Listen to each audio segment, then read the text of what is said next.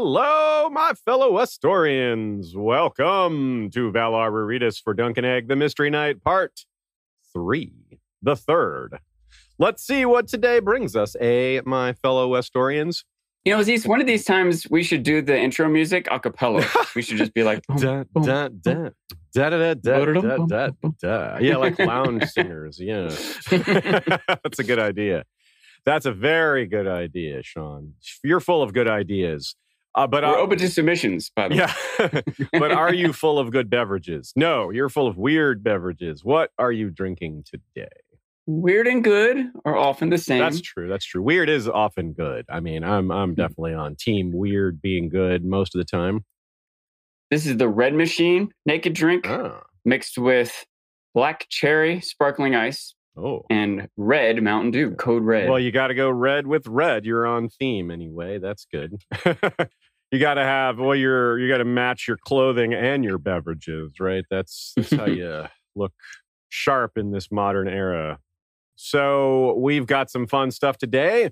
As usual, I want to offer a hearty thanks to Nina for her writing assistance. We've got some cool takes, some things I would have missed.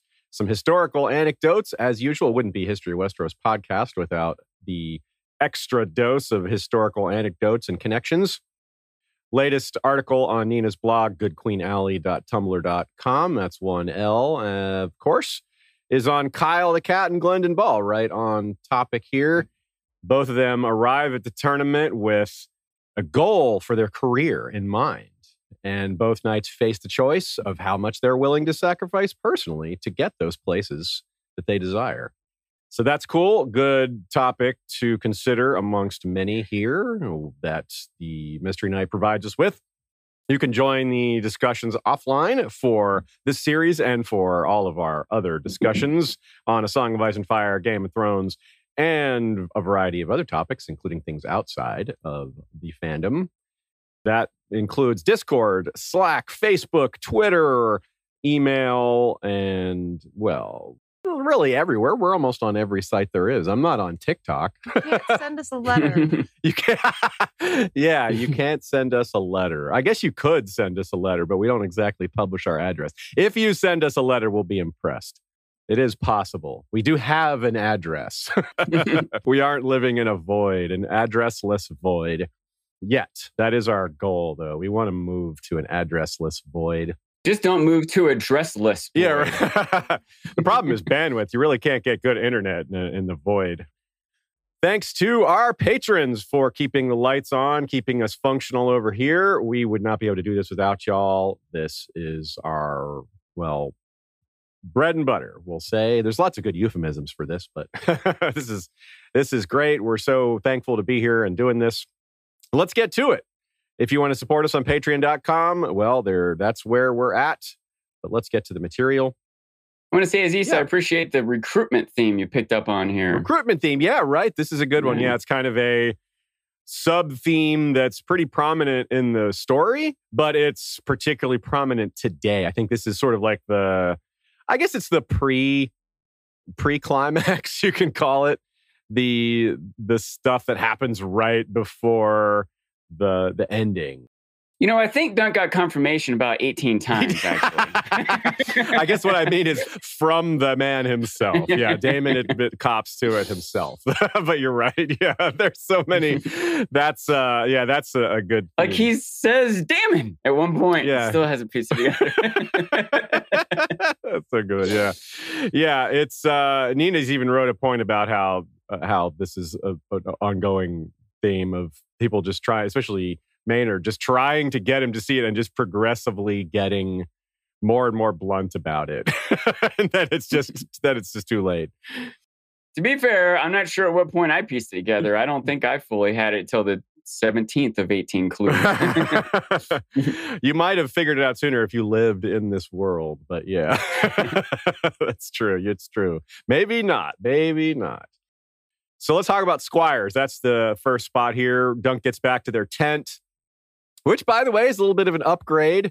I wonder if there's any hidden symbolism here. I'm guessing not, because George didn't really write about it. He didn't add any sort of poetic meaning to it. But the idea that Dunk is no longer looking up at the stars every night. I mean, he still could look at the stars, but there's a tent in the way now. So that could have been something he chose to write about. Maybe he will later, because surely Dunk and Egg will have a little bit more cash on hand, going forward. They're not going to always be on the edge of poverty, I think.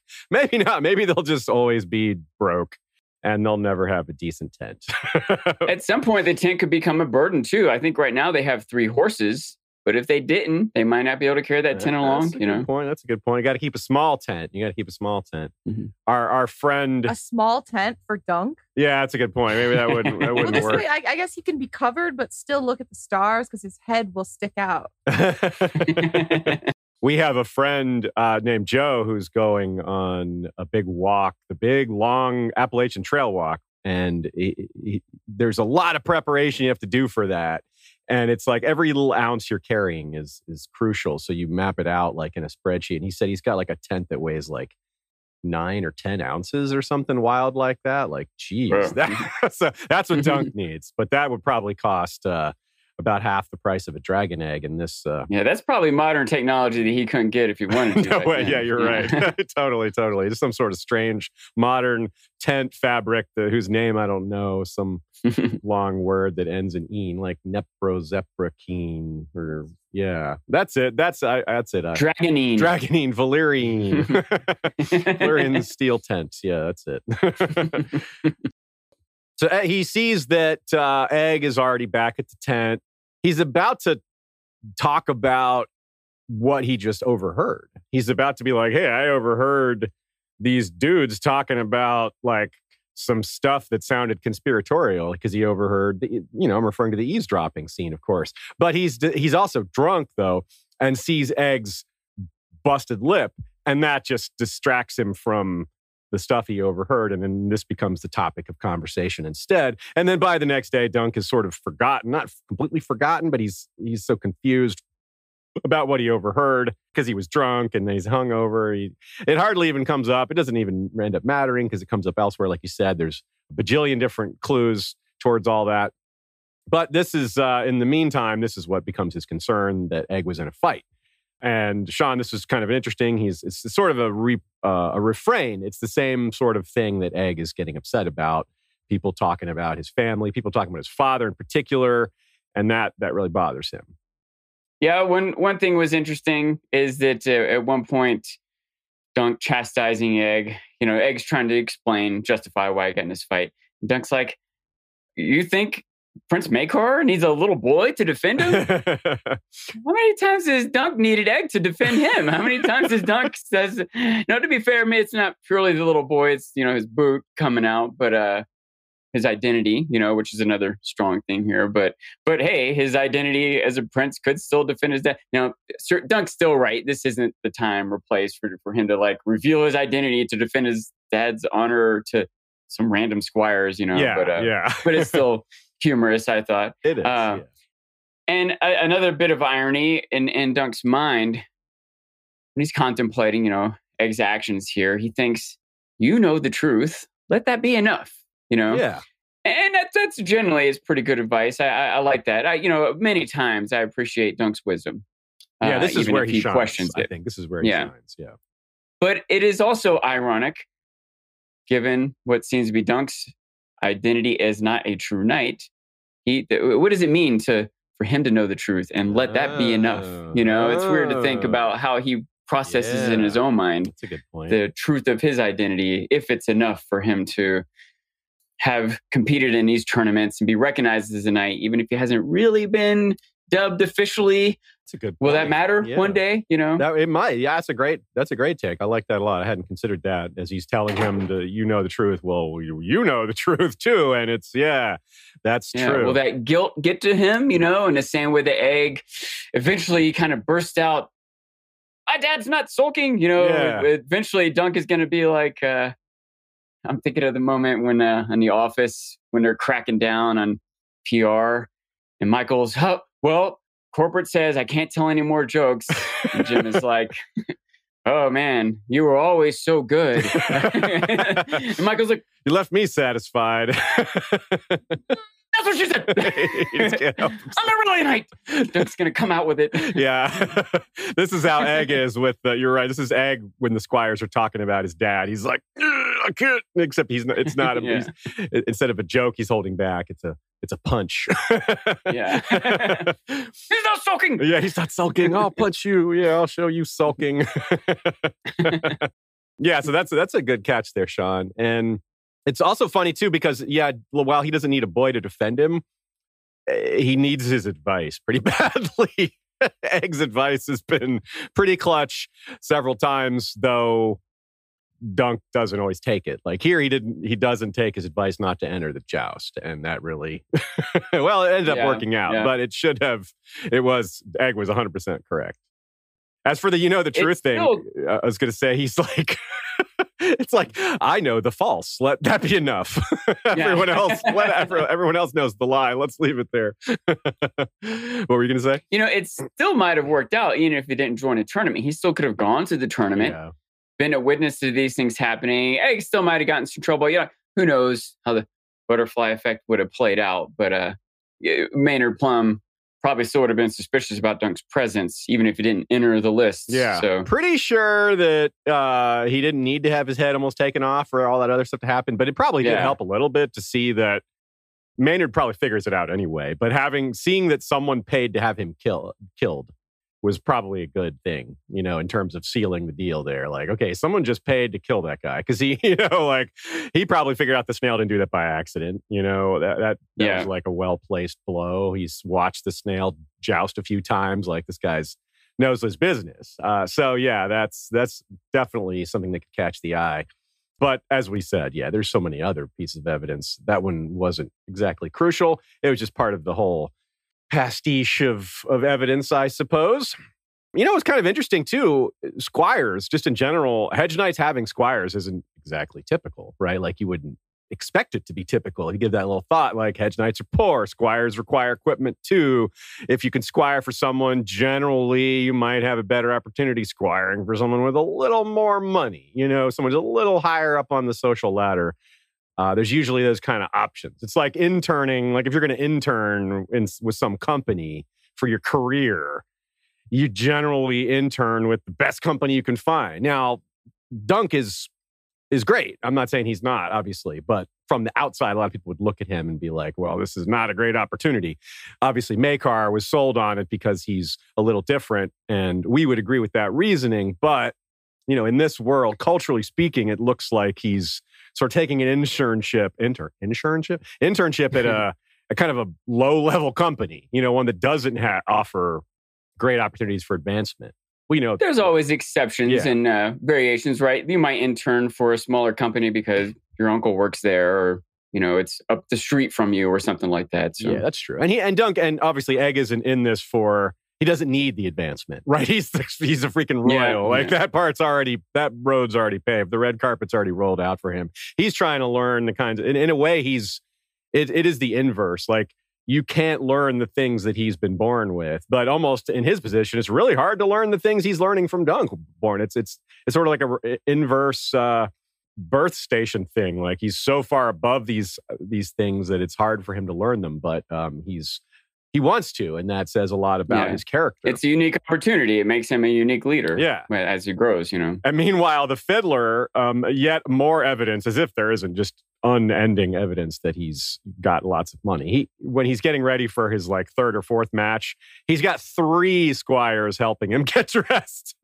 Now, come on, one squire's already and they're helping him wear his golden armor and his putting on all his make sure all 15 of my black diamonds are arrayed properly. Jeez, man. But it is kind of neat, too. Nina writes a good take here about Egg defending his father. It's neat, too, because so many of these characters here don't have fathers. Like, Dunk doesn't know who his dad is. Bloodraven's dad was awful. So many of these characters have bad dads or no dads.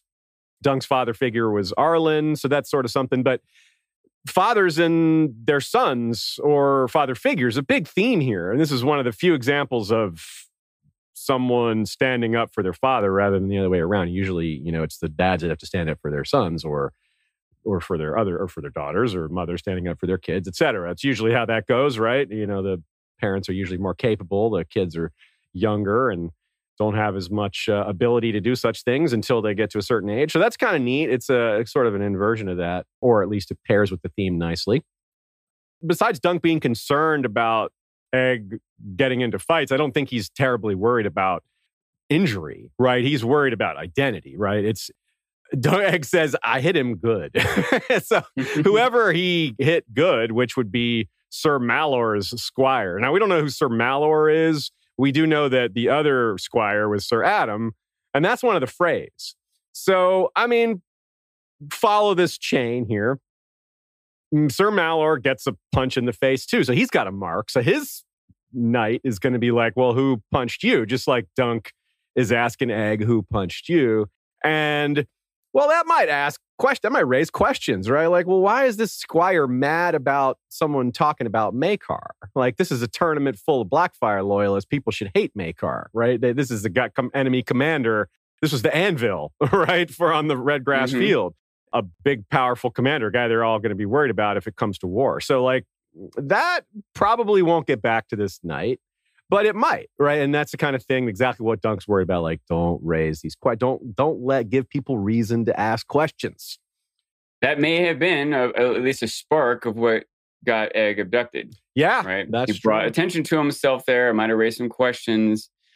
People already recognizing Dunk, at least physically.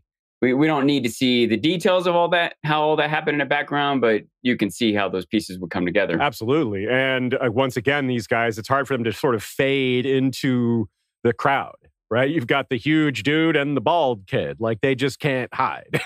So it's like, which squire was it? I'm like, I don't remember what he looks like. No, it was the bald kid. It's the easiest. They might be two of the most recognizable people there. Yeah. That's so funny. Many people there are maybe trying to keep their identities hidden, but they're maybe the most naive about the idea of actually being able to do it. Yeah. This time, it's a callback to the beginning of the story, the heraldry. At the beginning, it's almost rude, the way Egg is like mocking Dunk for mixing up the Freys and the peak sigils, which, to be fair, they are pretty different. They just have one small thing in common. The colors are really different. But anyway, he's still kind of rude about it. Like, of course, that's because he was taught all these things. He knows the sigils quite well. So it's kind of like holding it over Dunk that he didn't have that education. And Dunk, fires back at him like, you sound like a proper princeling, reminding him of his bias there. He's like, oh yeah, I was taught all that. You weren't. Okay. I will try not to make too much fun of you then. But here it's a lot more efficient, a lot more to the point. He's using his knowledge to delve farther into the mysteries that are surrounding them here. As the Sunderland sigil, that's a big note here. The Sunderlands are from the Three Sisters. That's really far away. And they're an island nation that is poor, not particularly notable for things like jousting and all that. So come back to that in a minute. But this is nicely set up by some past examples that we've seen. One thing Dunk suggests is Sunderlands, they must be kin to the bride or something for them to have come that far, because he's not thinking conspiratorially here. And Egg's like, nope, that's not the case either. And meanwhile, you've got people like the Brackens and the Tullys who are close and prominent, yet they didn't come. Yet you have this sort of obscure house coming from far away, traveling a long way to get there. And, well, what's that all about? Now, it's a similar situation back in Harrenhal. She sees Harrion Karstark, a prisoner there. Harrion Karstark's the heir to Karhold. Even after Alice Karstark has married the Magnar of Fen up there, technically her brother's still the heir. It's just that it's kind of believed that he might not make it back. He might be dead. From their perspective, he may already be dead. But Arya didn't pay a lot of attention to sigils like Sansa did. So she is not able to tell who he is. She describes the sigil so the reader can know, but she doesn't recognize that it's another Northman. And if she had, that might have affected her behavior. She might have tried to talk to him like, oh, that's another Northman or something. But she didn't even I don't know who that is. I don't recognize that sigil.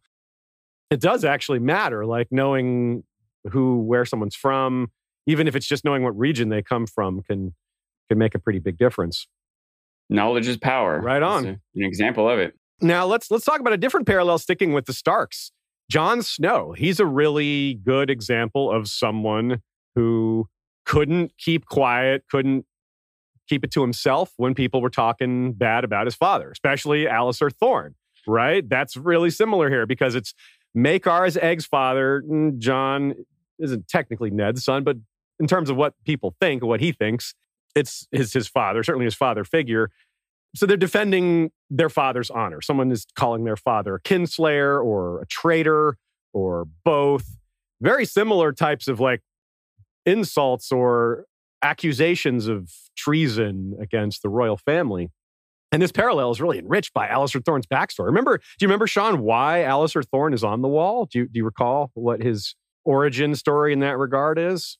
I don't quite. Was he mixed up in some sort of revolt? Was he part of the Greyjoys or something? No, he was. He was on the wrong side of Robert's Rebellion. Just straightforward as that. Yeah, okay. He was on. He took Aerys' side. The Thorns were loyalists. So when he was on the losing side, he ended up on the wall. So that's part of why he hates Ned Stark, because Ned Stark was a rebel leader, right? He's one of the reasons that he's on the wall now, and that's his son. So he's taking out his frustration on Ned Stark's the traitor's bastard, as he said. So that's a really big connection because that's part of why some of these squires hate Maekar and the Targaryens, because they're on the losing side of the Blackfire Rebellion. That certainly their houses all suffered for being on the losing side of the rebellion. Loss of wealth, loss of heads, whatever. And maybe more than they would have during Robert's Rebellion, too. Yeah. In fact, this is like a stretch back, but I seem to remember at one point we were dancing around the topic. We never quite punched the point of the difference between how Robert treated traitors after the rebellion, how different it was. That's true. Robert was, for all his faults, that was one, I think, wise thing he did was not be particularly retributive against all the traitors. You know? And he's a rebel himself. Like technically they were the usurpers, whereas the Blackfires were the rebels, but they lost. So it's kind of like that part's reversed, where the rebels won in Robert's case. So it's a bit harder to call. I mean, you can still call people who weren't on their side traitors, but it's a little harder of an argument to make, in my opinion. But still, you're still right. It doesn't change your point that Robert also handled it. Yeah, it does make it easier for Robert too when he was not only when he was the rebel, but also it's not like he had it out for everyone that supported Targaryen. Just the Targaryens. Yeah, he really did have it out for them, but not the rest. You're right. Yeah. Yeah.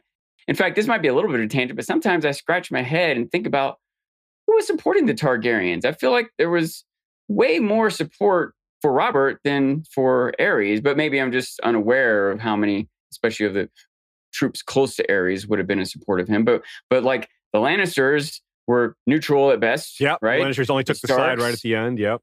The Vale, I think, was kind of neutral. Well, the Reach were loyalists, and the Reach is huge, so that's one huge and wealthy. So yeah. And there were and Dorne was mostly on the Targaryen side, that they were a little reluctant, but that's their family. That's the Elia Martell. I mean, the Martells were married in, so they had that going for them as well.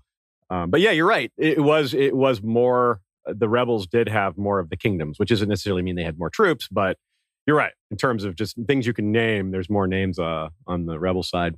You also have Aerys 2 and Aerys 1 here, although the first Blackfire Rebellion, Aerys wasn't king yet, but still, that's kind of a fun little connection. I was partly sparked to think about it when thinking about the what-if scenarios that Eustace was going through.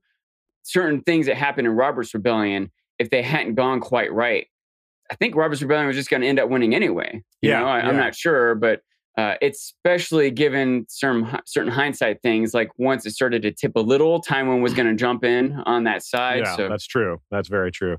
He just wanted, and it seemed like that's the way it was going to go for so many reasons. Now, if we stay on topic with Jon Snow, there's another great connection leading us to another subtopic here. Stay on topic. Yeah, right. Can we? Now, Jon stays, of course, travels with Qhorin Halfhand and his band, one of whom is the elite archer Squire Dalbridge. Dalbridge was squire to King Jaehaerys II. That's Egg's second son. So, that's cool, huh? So Squire Dalbridge, of course, gives his life to buy the rest of the squad more time.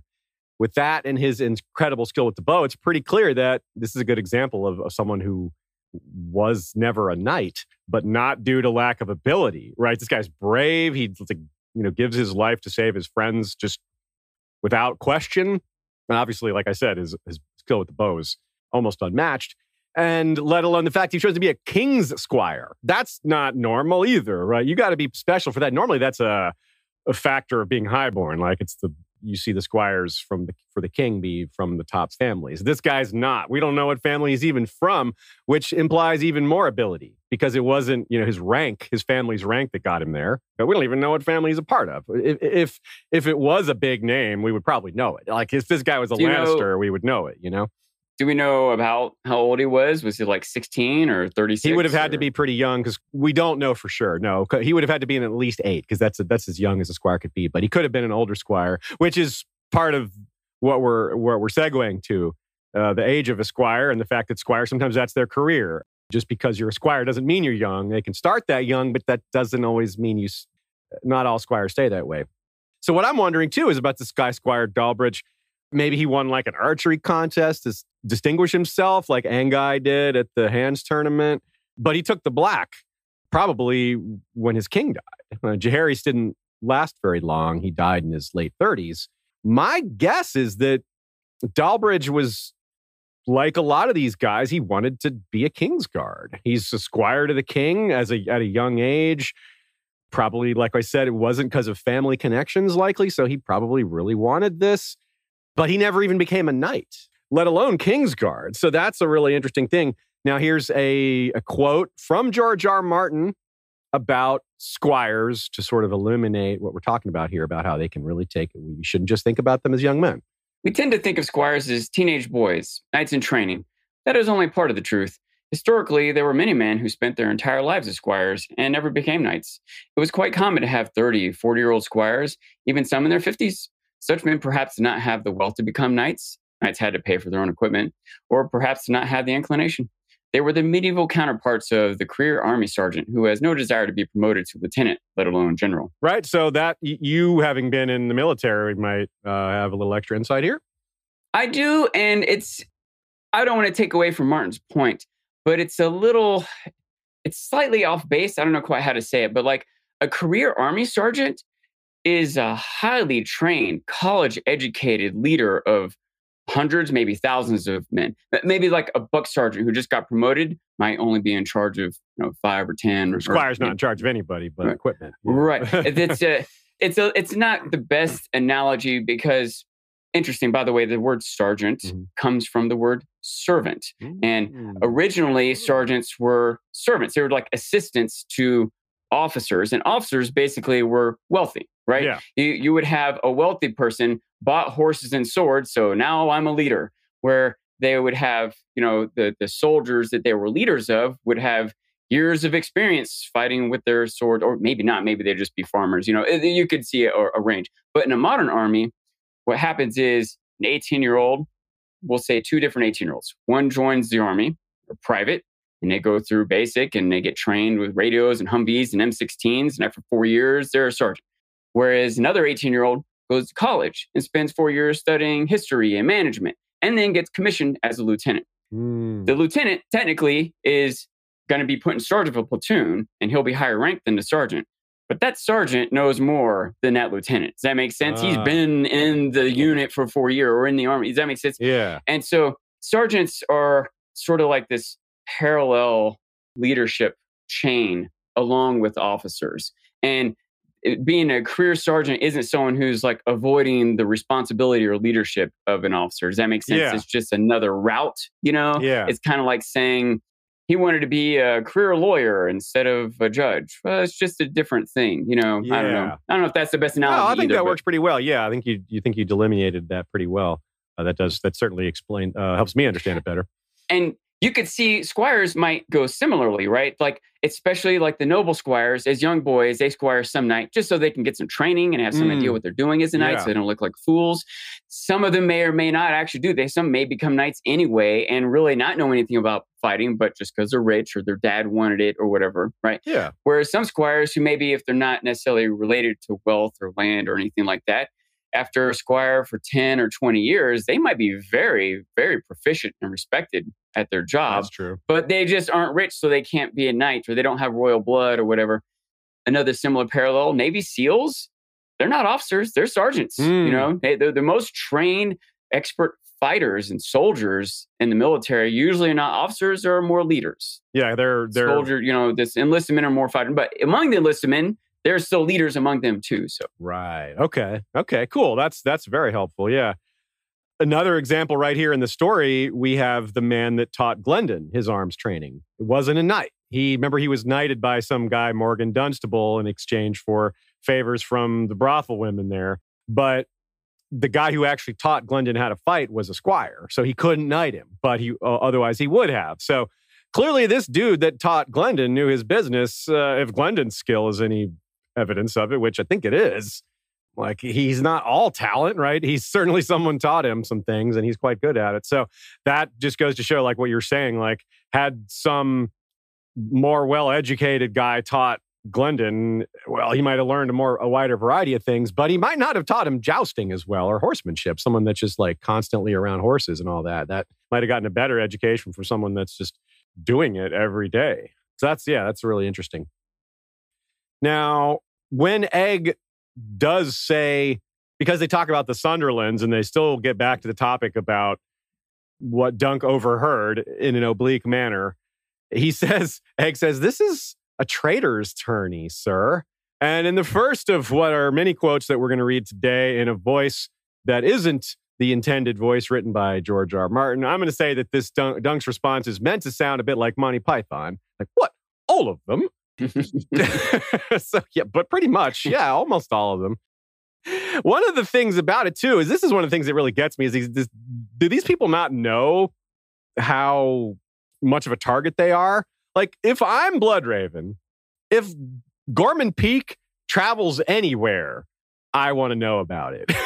Like, if whatever he's doing, I want to know about it. So if he's traveling to this tournament, that alone, like, I don't care who else is there, that alone is like, raises the red flags or the black flags, whichever metaphor works here. But then you have even more, like the Sunderlands. This is in a way, in a way, this is even more outlandish, them traveling there. And just even more like there's only one reason they could be there. It's like, because you think about where they had to go. They're in the Three Sisters. Think about this. Nina, this is a good catch by Nina. When we see the Sunderlands in the Elaine chapter in The Winds of Winter, because there's a tournament happening there. So it's a pretty good parallel, pretty good example to compare. Miranda Royce is like, I can't believe they showed up. She's surprised they showed up, and they're way closer to that tournament. And it's not a traders tournament, right? It's just a tournament for the Winged Knights or what have you. I mean, it may become a traders thing, but it isn't so obviously that on the outside. It's everyone in the Vale is there. That's just really funny that it's wild that they showed up there. She's questioning that they showed up there because they're poor. They're not that into jousting. So they probably had to sail from all the way to Gulltown or to Maidenpool or maybe King's Landing and then travel overland all this way around the God's Eye. It's like, yeah. The first time reading this, I was a little, obviously there's so much, this is so thick of a story and a mystery that I hadn't pieced it all together yet. But I was like, how does Bloodraven have an army all ready to go already? It's like coming together at the end. Like, I don't know. I kind of I couldn't quite swallow that at first. But the more we read, the more we realize how far ahead of this Bloodraven was. Yeah.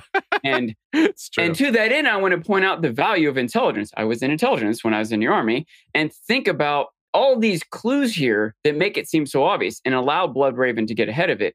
But if he didn't have intelligence, if he wasn't making an effort, if he didn't have 1,000 eyes in one, he wouldn't have known. He wouldn't have known the Sunderlands were there. He wouldn't know what Peak was doing. And so think how many lives were saved by Bloodraven just being aware ahead of time, having the intelligence of what was going down here and being ready for it. It's a good point. Yeah, I mean, like those clues would have been there, but he wouldn't have been able to pick up on them. He wouldn't be aware of them. The clues wouldn't have made it to his eyes or ears to consider. And like, oh, yeah. It's way more valuable to know where to deploy 100 men than to have 400 men. Yeah. Does that make sense? Yeah, absolutely. 400 men off in some castle where there's no battle is nowhere near as valuable as 100 men at the castle where the battle is. So the Sunderlands are here to rise for Daemon like everybody else, but it's interesting to see just how bought in they are because like most of these other houses are probably like, yeah, we'll see how it goes. We'll join you if it goes well. including people who are a lot closer geographically. So these guys spent a lot of money to come lose badly. Because they obviously aren't coming for the joust. They're not coming for the egg. Because they know already that they're not getting the egg. And Davos shows up there. Remember Dance with Dragons?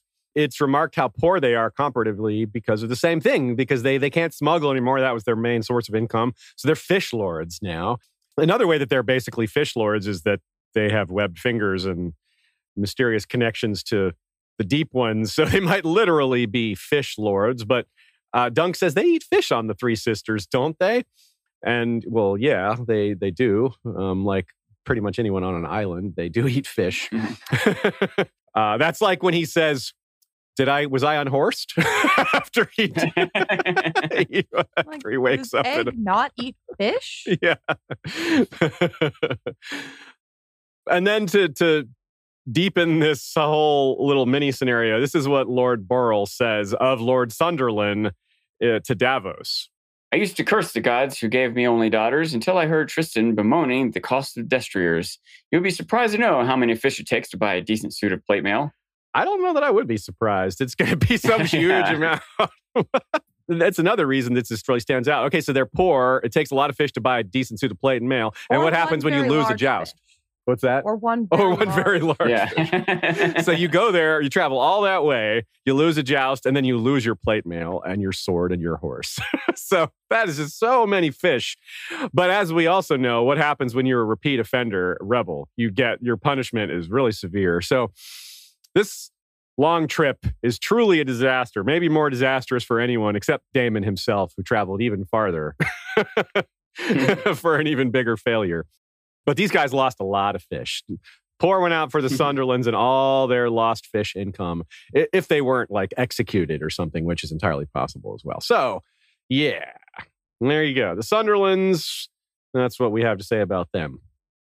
Let's talk about the gallows night, Dunk's sigil, and what that can tell us, and other discussion topics that emerge from it. The actual description is a hanged man swinging grim and gray beneath a gallows tree. Speaking of people getting executed, like maybe the Sunderlands or other people. And his presence is helping lead to more executions, I suppose. But as we said, probably most of them would have happened anyway. Now, this is something I find interesting about the whole life of a hedge knight. Like, he's got this shield simply because he couldn't afford to have it painted yet. He hasn't had time to have it painted yet. It's purely a logistics thing. Like, I wonder how often this happens. How often does a hedge knight just not have their sigil handy because they can't afford to carry around 3 or 4 spare shields? Like, most knights have 1 extra shield or maybe more. Like, lords are going to have like a bunch of extra shields. They're never going to run out of stuff that has their sigil on it, right? It's just on everything. It's like Coca-Cola's not going to run out of stuff that's branded with their logo on it, right? But these guys... I wonder how many hedge knights dabble in painting. So that would be a good, useful skill to have. Yeah. Their shield. Like sewing. Or for a squire. Yeah. Oh, yeah, that's a good point for a squire. Yeah. That's a very good point. Yeah. So, like, learning a variety of skills, there's another use for that here, having painting skills. Paint's expensive. It's not like, we can't think of it like modern times where paint's relatively cheap. Yeah. Colors and paints are not so cheap, let alone the skill. I mean, there could also be carving. That's true. Carvings. Yeah. I guess that's the value of having a simple sigil. Dunk's sigil, not simple. You got to paint the star and the tree. Yeah, I don't know. Yeah, he that's one choice he made that makes it a little more difficult. It's not just like a fireball. That's probably a little easier. So I guess one thing we could say about this is while he's choosing to be a mystery, he's kind of leaning into it. He's like, yeah, I may as well be a mystery knight. I don't have my sigil. He might not have chosen to be a mystery knight if he had his regular shield, a copy of it. So I wonder if, like other hedge knights just lean into this, like, well, I don't have my sigil, so let's be a mystery knight. People like that, so let's do it, That's Daemon just forgot his shield with his sigil on it. I guess I'll be the fiddler. Yeah, I grabbed the wrong shield. I meant to grab the black dragon, and I accidentally grabbed the fiddle. So, Good enough, just run with it. Yeah, just run with it. The Black Fiddle Rebellion, You didn't forget the sword, did you? Ooh. That's going to be a problem. Here, I would say he wakes up. This hangover he has is nothing compared to the lance to the face hangover he's going to have. It's like a warm up for a bigger hangover. Dunk takes. You think your head hurts now? Yeah. Dunk takes a beating in this story. And then he's like, he has a hangover. Then he gets slammed in the head. Then he gets stabbed in the arm and loses a bunch of blood. Then he fights Black Tom. It's like, geez. But hey, he comes out of it. He's Dunk. He's good. He would have 18 constitution if he was a D&D character. That's true. And probably the 18 strength too. Yeah. Whatever max hit points. And yeah. His wisdom wouldn't be super high. Or no, his wisdom would be kind of high. His intelligence would be low. Which one would be high? Which one would be low? I don't think they would be super low or high, right? Yeah. They'd probably 12 or 13. You know what I mean? He would think he has 8, right? But I think he would be a good character. He would be... Yeah. He got some lucky rolls. Pretty high charisma, too. Like, people like him. Like, the women love him, and Egg loves him. Like, yeah, people charisma, like him. Dexterity. He hits on all bases. Yeah. Maybe dexterity might be also kind of medium. Yeah, he would... Not low, right? He's quick. He is quicker than he seems. It's pointed out several times. Yeah, because he's got the scrapping skills. Yeah, you're right. This is where the wisdom, you would say, is a strike against his wisdom anyway. When he's over-focused on, like, what he could win. He's like, oh, all I got to do is win once, and I'm going to win a suit of armor and a new horse. It's like, you really should think about the opposite, though, and how unlikely you are to win, right?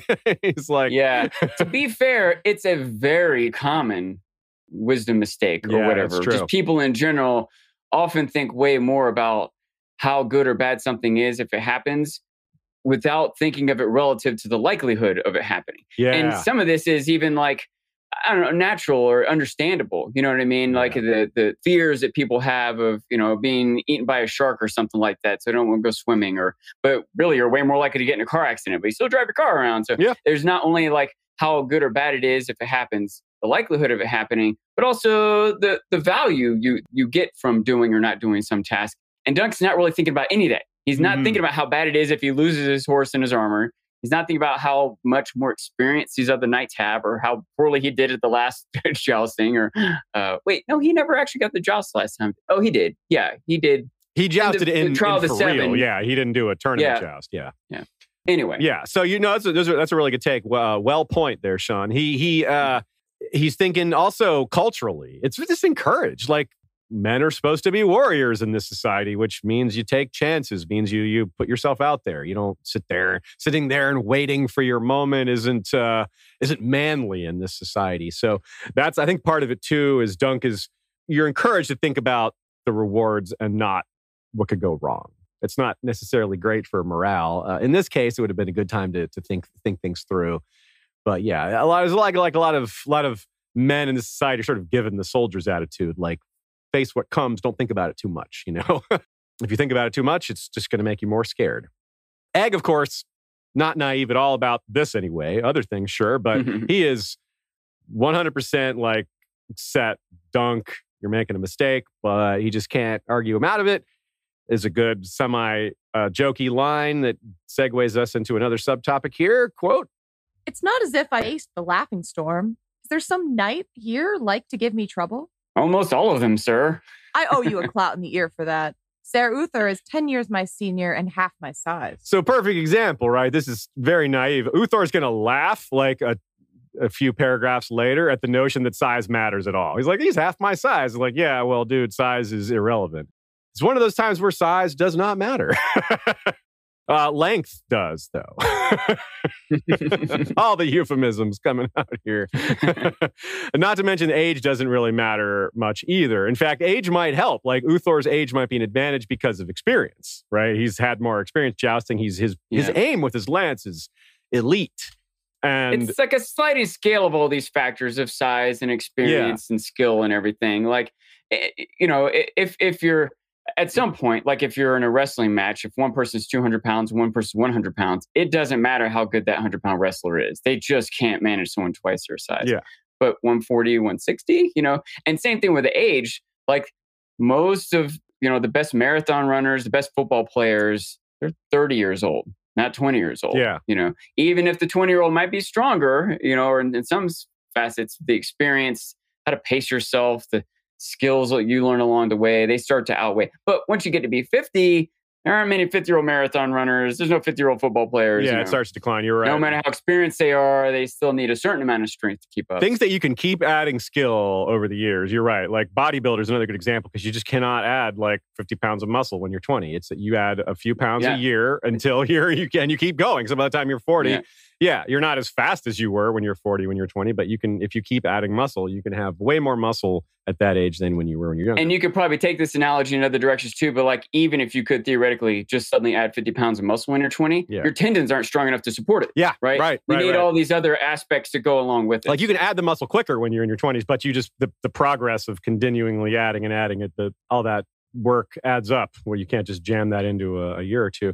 And the same thing is said, like we've heard this about the real world for marksmen, for example, archers in the real world, like the Persian Empire, famous for its archers. And it was said that the best archers were in their early 40s because they had 20 years of shooting a bow. And it was before like you said, before some of their physical skills just started to decline, their body starts to go the other direction, but their skill set is just so built up. It's so honed, like the fluidity of their motion, the repetition, the expert level of having done something tens of thousands of times. It's really neat. Musicians too is another example of that. Yeah. Something you practice and practice and practice, and there's no making up for that. I saw Iron Maiden's drummer recently. I met him a little while ago now that I think Nico about it. McBrain? Yeah, what a great name he has. He was barely moving. He was like talking to someone. He was like drumming, just you imagine so just metal drumming. Yeah. And it's like his wrists were kind of flicking. He's like, so anyway, last week I went to the pub and like I was like, holy crap, he's just like exploding sound out effortlessly. It was amazing. And he's in like his 60s. Yeah. Because Iron Maiden started in the late 70s. Yeah. Like they're still impressive. Yeah. They're still impressive. That's what happens when you're a very professional band that never does drugs. They just kept on working. Anyway, that's pretty far off topic. But it's also a foreshadowing joke here, right? It's not as if I faced the laughing storm. Now, we talked about that a little bit before, but let's review. It's joke shadowing. We need a word. Okay. Oh, yeah. We need a word for this. When it's foreshadowing, but it's a joke. Joke shadowing is my take, but I think we can do better than that. Joke shadowing. Now, Sean, you had an idea, right? High five shadowing? High five. Am I right? Foreshadowing. That's pretty good. That's pretty good. Just to recap, we did talk about this briefly. Like I said, Dunk is going to win a trial by combat against the Laughing Storm much later, which are under much tighter circumstances. This isn't a tournament. It's give up your rebellion because he rebels after a broken arranged marriage. This includes the incident where Olenna, the Queen of Thorns, claims to have ended her Targaryen betrothal, though she's probably lying because she was 9 when this happened and her betrothed was an adult gay man. So most likely he broke it off. So she was probably just saving face, but whatever. That didn't start the war. It was Duncan the Small, the guy Duncan, or named after Duncan the Tall, Egg's first son, the one who leaves, who rejects his inheritance as heir to the throne for Jenny of Oldstones, with the one with the awesomely sad song. And of course, this is settled by Ormond Baratheon, who might have been the Laughing Storm's son. It's actually not clear if he was. He might have been like a nephew or something. Probably his son, though, marries Raelle, which is Egg's daughter. And that, again, is the source of Robert, Stannis, and Renly's recent Targaryen blood. That's Ormond and Raelle are their grandparents. So most of you probably knew that already, but it's important to recap that. Now, because the Blackfyres are such a big part of this story, more so than the Baratheons are in their era that we're talking about, or especially in this era, it was the 5th Blackfyre rebellion that saw the death of Lord Ormond, and he was slain by Maelys Blackfyre, leading the very Golden Company that will be formed within months of this short story. And that's all about 27 years later when Egg has been king for about 6 years. So it's a long journey from Hedge Knight in disguise as a Mystery Knight to Kingsguard, champion of the Iron Throne. But all of it is contained in that quote pretty much, or in the context of that quote and with the specific naming of the Laughing Storm. So that's pretty darn cool. George sometimes gets flack for not planning things out, but clearly he's planned a lot of things. I mean, that is a lot of detail across a lot of generations with a lot of characters. So, I think if anything, he plans too many things out. Yeah, well, I won't argue with that. It's good for us though, but you're right. You could be right. So that's a whole lot of famous descendants and famous family. Now we switch gears to the snail, who Dunk's about to face in the tournament, who he says, I'm glad I'm facing him. As far as we know, the snail doesn't have any famous descendants. The snail was paid to kill him. So that's another irony here. He's like, I'm not worried about him. I'm not worried about the guy that was paid to kill me. We learn later that it was Alan Cockshaw who pays to kill him. And this is funny almost, because is all this possibly like, oh, this is the guy that was responsible for Baelor's death. This is the guy that did this. This is the guy who's, got the Targaryen kid with him. It's none of that. It's just because of jealousy. Daemon's attracted to Dunk. Alan is not cool with that. He wants him for himself. And that's the whole thing. It could have been all these conspiracies. But no, it's just simple jealousy. And you know what? I appreciate that. George R. R. Martin includes a lot of that in these stories. And, sometimes what could be a big conspiracy is really just something petty. And I think that's realistic, don't you? Yeah, oh, for sure. Definitely a lot of times there are potentially, grand reasons for something, but really it's something petty. Yeah, like a big conspiracy theory of all things. Nah. Or, sometimes maybe not even petty, but coincidental or, accidental even, So let me use an example of something from another fandom. I'm reading some, I love to read Star Wars novels, and there's an example talking about the Emperor where they're like, someone's talking about the Emperor's grand plans and his vision for the galaxy and all this stuff. And this one person's like, that may be true, but let me give you another suggestion. Maybe the Emperor was just a really petty guy. He's like, he's a petty man full of jealousies and insecurities, and he loved to punish people and be cruel to them from a position of power. And like, yeah, that's at least part of it. Like, you can't argue with that. Like, at least that it may not be like the whole thing, but it's probably a big part of his personality. Like, yeah, like these big, powerful beings are not immune. In fact, often more susceptible to these petty jealousies and things that sometimes they're driven by insecurity. Yeah. They hide it really well because, well, they're capable in a lot of ways. It's not like people like that rise that high. They have to have skills. Yeah, it's a pretty interesting human condition topic to consider. So let's move on to the actual tournament here.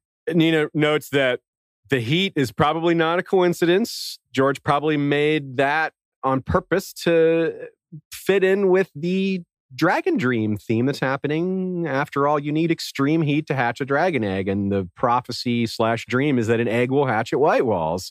Well, we, of course, have Dany putting her eggs in the brazier, and the wildfire at Summerhall might be a similar example of that. So that's pretty cool. That's a pretty subtle little thing going on. But I wondered why George decided to write the day as really hot. And well, Nina provides us with an option that I very much like. What do you think of that? I hadn't really considered it, but it is worth considering. We've pointed out many times how good writers in general, and Martin for sure, seem to have a reason for every word they stick in there.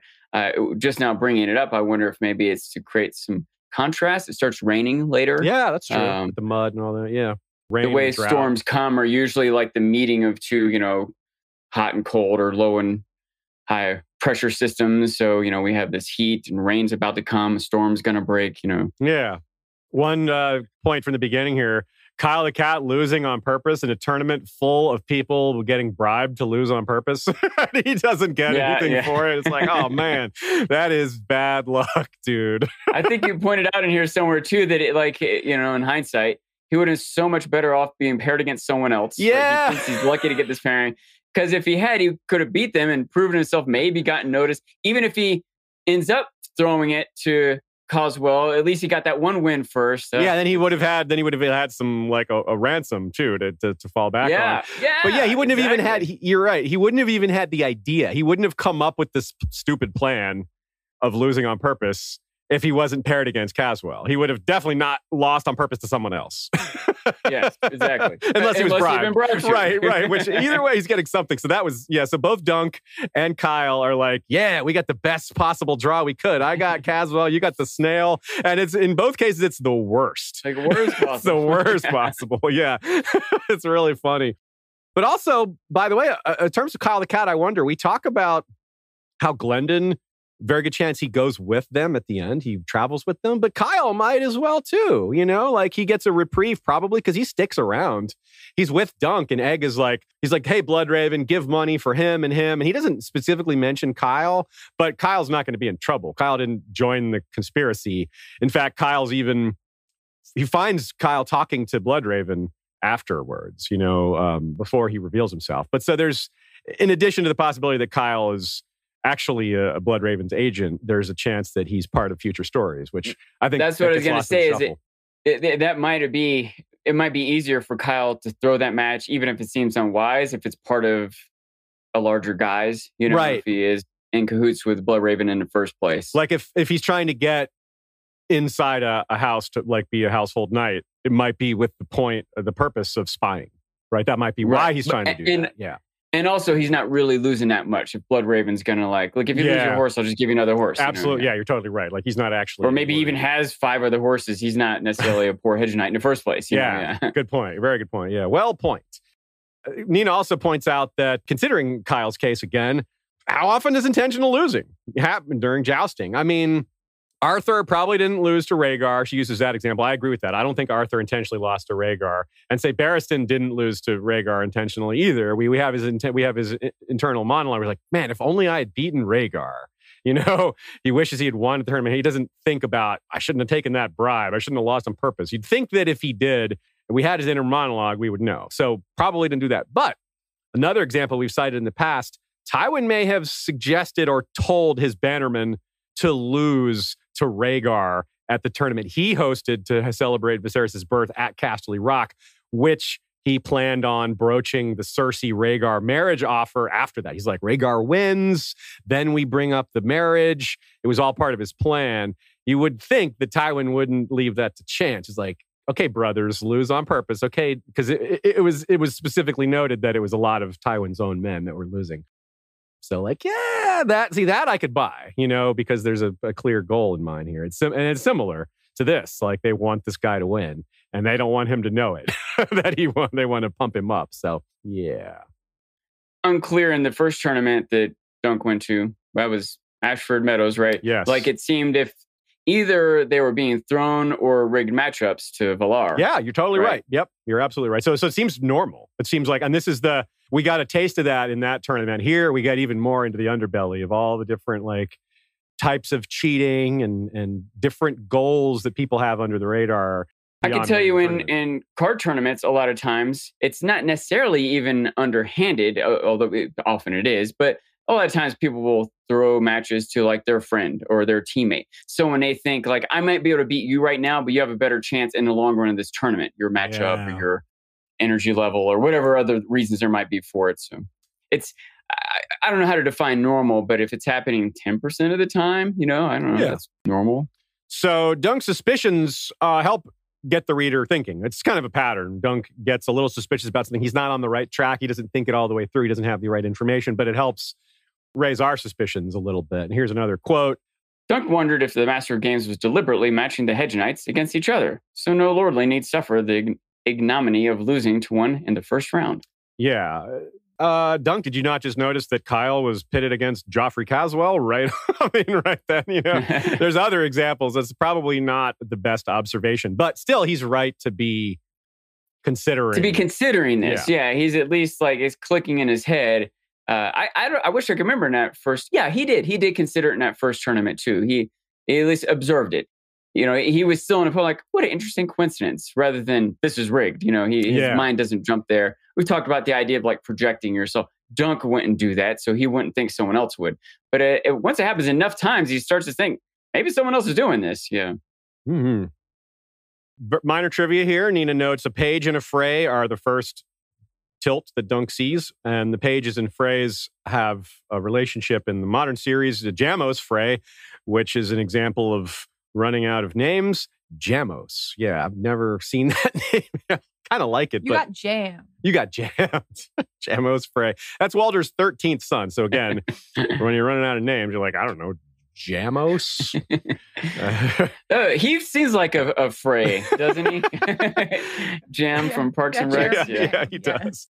And that's a son by his Blackwood wife, and Jamos is gonna marry Sally Page. So there's the Frey and the Page, and their eldest son is Big Walder. So there you go.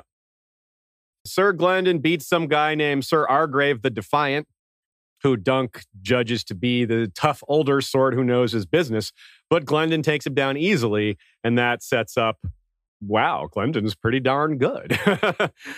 Sir Argrave is from Nunney. That's the same town Eustace Osgrey once claimed was under their control, but hasn't been for a while. It's been outside of their control for a bit. Now, this is interesting, too, because it might be another example of someone who traveled pretty far. This is Golden Grove, which that's pretty far from the Reach, right? This is we're in the Riverlands here. He would have probably been a warrior in the first Blackfire Rebellion. Anyone who's sort of grizzled almost certainly fought in the first rebellion too. So that's a consideration and might be why he was chosen to be a household knight, because of, he's shown his loyalty.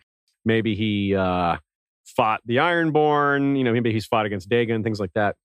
So even though Dunk is less skilled and knowledgeable about jousting than he thinks, he's right to be impressed by Sir Glendon, who is legitimately skilled and talented.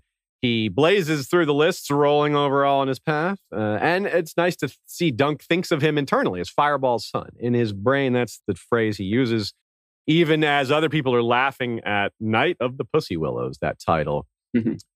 So Glendon's doing the same thing Dunk did. Just like, he's taking a risk, and arguably a bigger risk in some ways, because Dunk notices he doesn't have proper armor. He doesn't have a proper faceplate.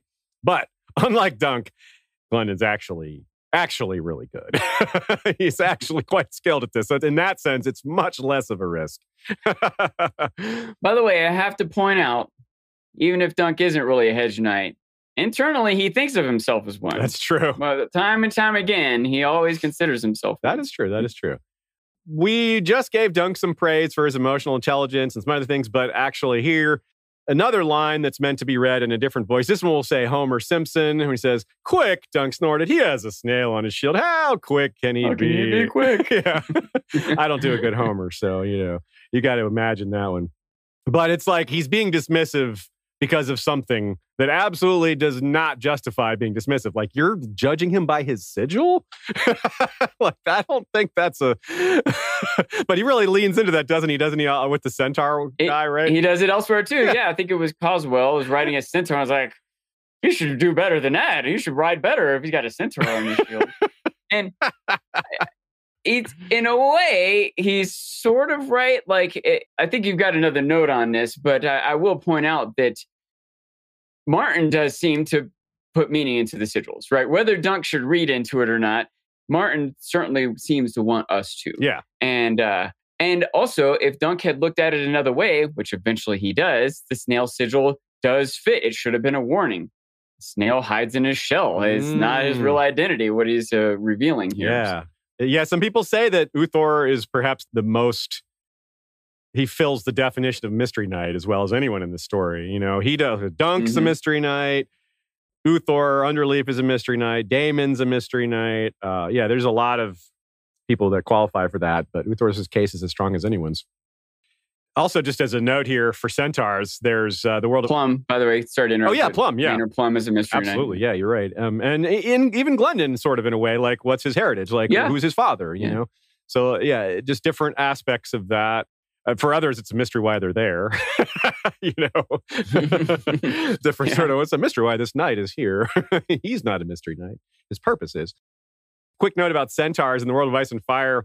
There's a similar note to what we've seen in the real world, which is the myth of centaurs comes from people who hadn't seen horse riding before. There's a couple examples in real world history.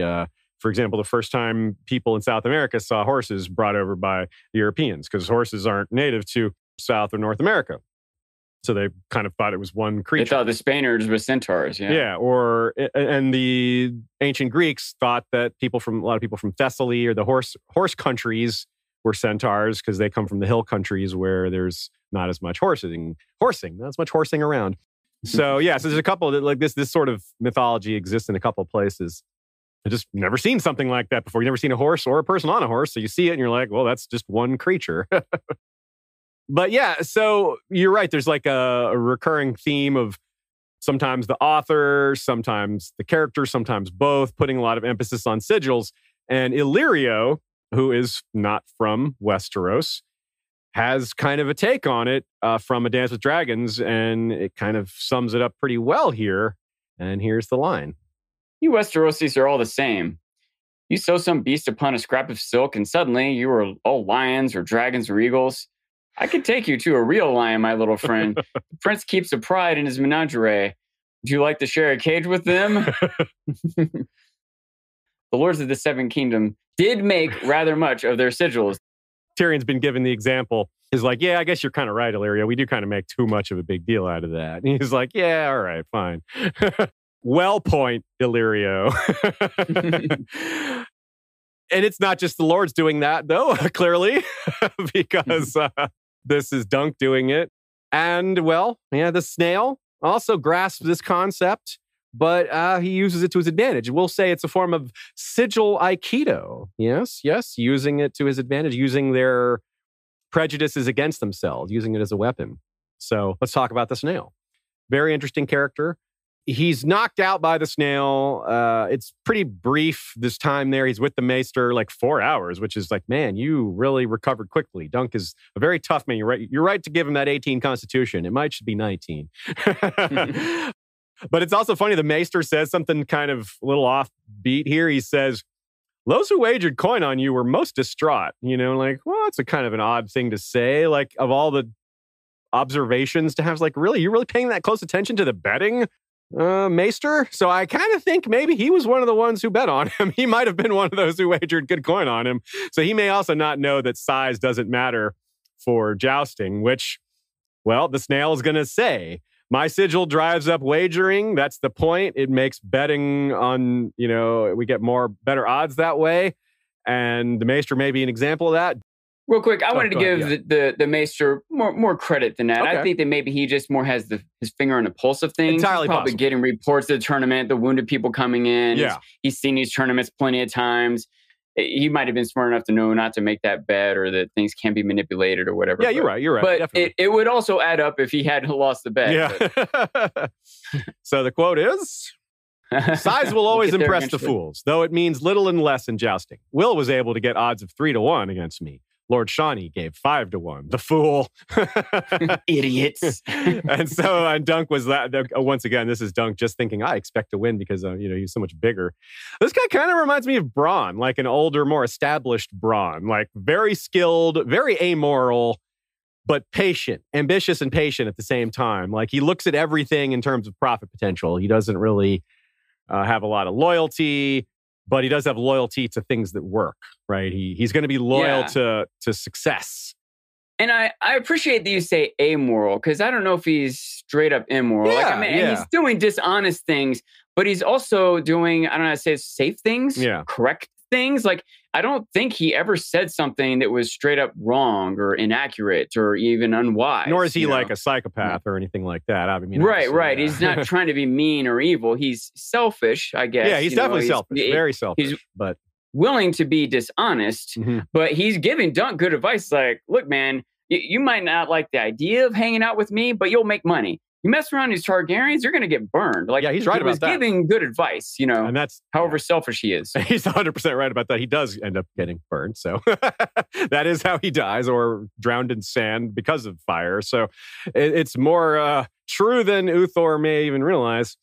So he shares his name with Uthor of the Hightower, legendary king of House Hightower, who married Maris the Maid before she was claimed by the so-called Grey Giant Argoth Stoneskin, who apparently won the first ever tournament in Westeros. So that's a fun little note here because, tournaments, right? We want little tournament. Say that name again. I wanted to see if I can keep this trivia in my brain. Argoth Stoneskin, a.k.a. the Grey Giant. There's like two nicknames. He's got Stoneskin and the Grey Giant. Yeah.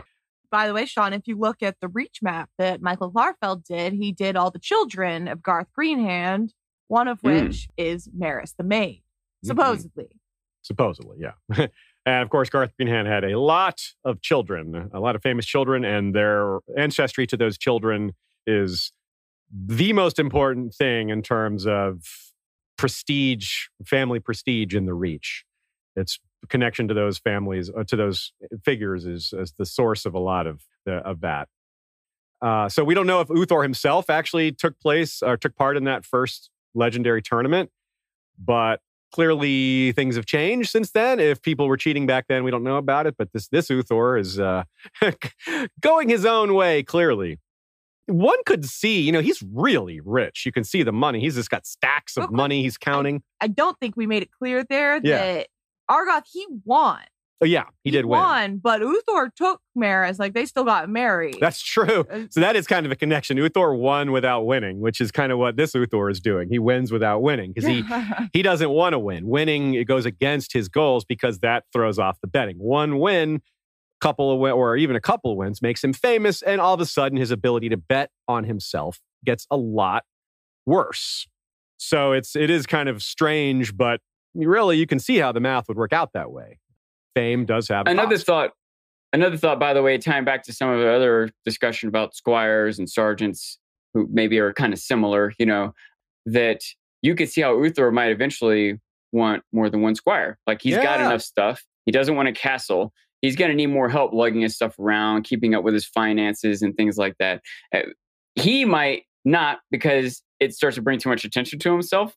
Yeah. And maybe he even does have 3 other squires that stay out of town when he's here for the tournament. He just brings this one person with him. But okay, that makes sense. Yeah. And you could see also how eventually, like in the military, like if an officer had a squire, servant, sergeant, right? Eventually, as the unit gets bigger, you need more of these sergeants to handle breakdown of the units underneath you. And you can see how maybe a knight who is tied to a hedge knight, right? If they're successful in a long career, they might have more than one squire. But how old is the fiddler? He's not some veteran knight who slowly accumulated. Yeah.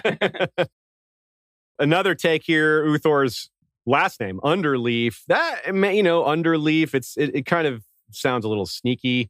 Underleaf. Underhanded. Yeah, Nina suggests underhanded. I also thought of Underhill, which is the surname, the assumed name from Bilbo, or in Lord of the Rings, or is that Frodo? One of them goes by the name Underhill. I think Bilbo as a name to conceal himself. So correct me if I'm wrong. Oh, yeah, I do appreciate corrections. To scare Dunk a little more, the snail has this line of pointing out all these enemies that Dunk might have. Now, to be fair, the snail's not lying. He doesn't actually know who bribed him. He was bribed through an intermediary. So these are good guesses. Sure, he's trying to intimidate Dunk and win him over, but he's not like reaching with this take. Go ahead, Prince Baelor. Yeah, and you can see that he's not necessarily trying to manipulate Dunk. He's trying to help him. Yeah, it's both, he's clever enough, right? He has a certain wisdom. He's been around for a while, and he could piece this together. Yeah. Prince Baelor was well loved.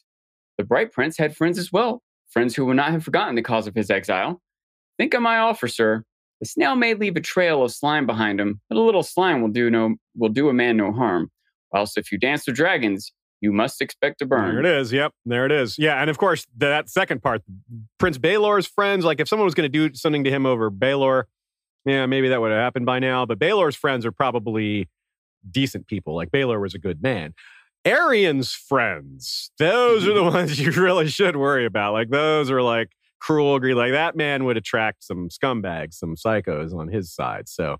He mentions that, and it makes me wonder, is that foreshadowing? Are we going to see someone that is more on Arian's side get mad? Good call. Or Arian himself. Yeah, good point. Yeah, point. Yeah, because Arian is coming back. Arian and Dunk and Egg will all fight in the third Blackfire Rebellion together. So, yeah, and Arian's still Egg's older brother, and so...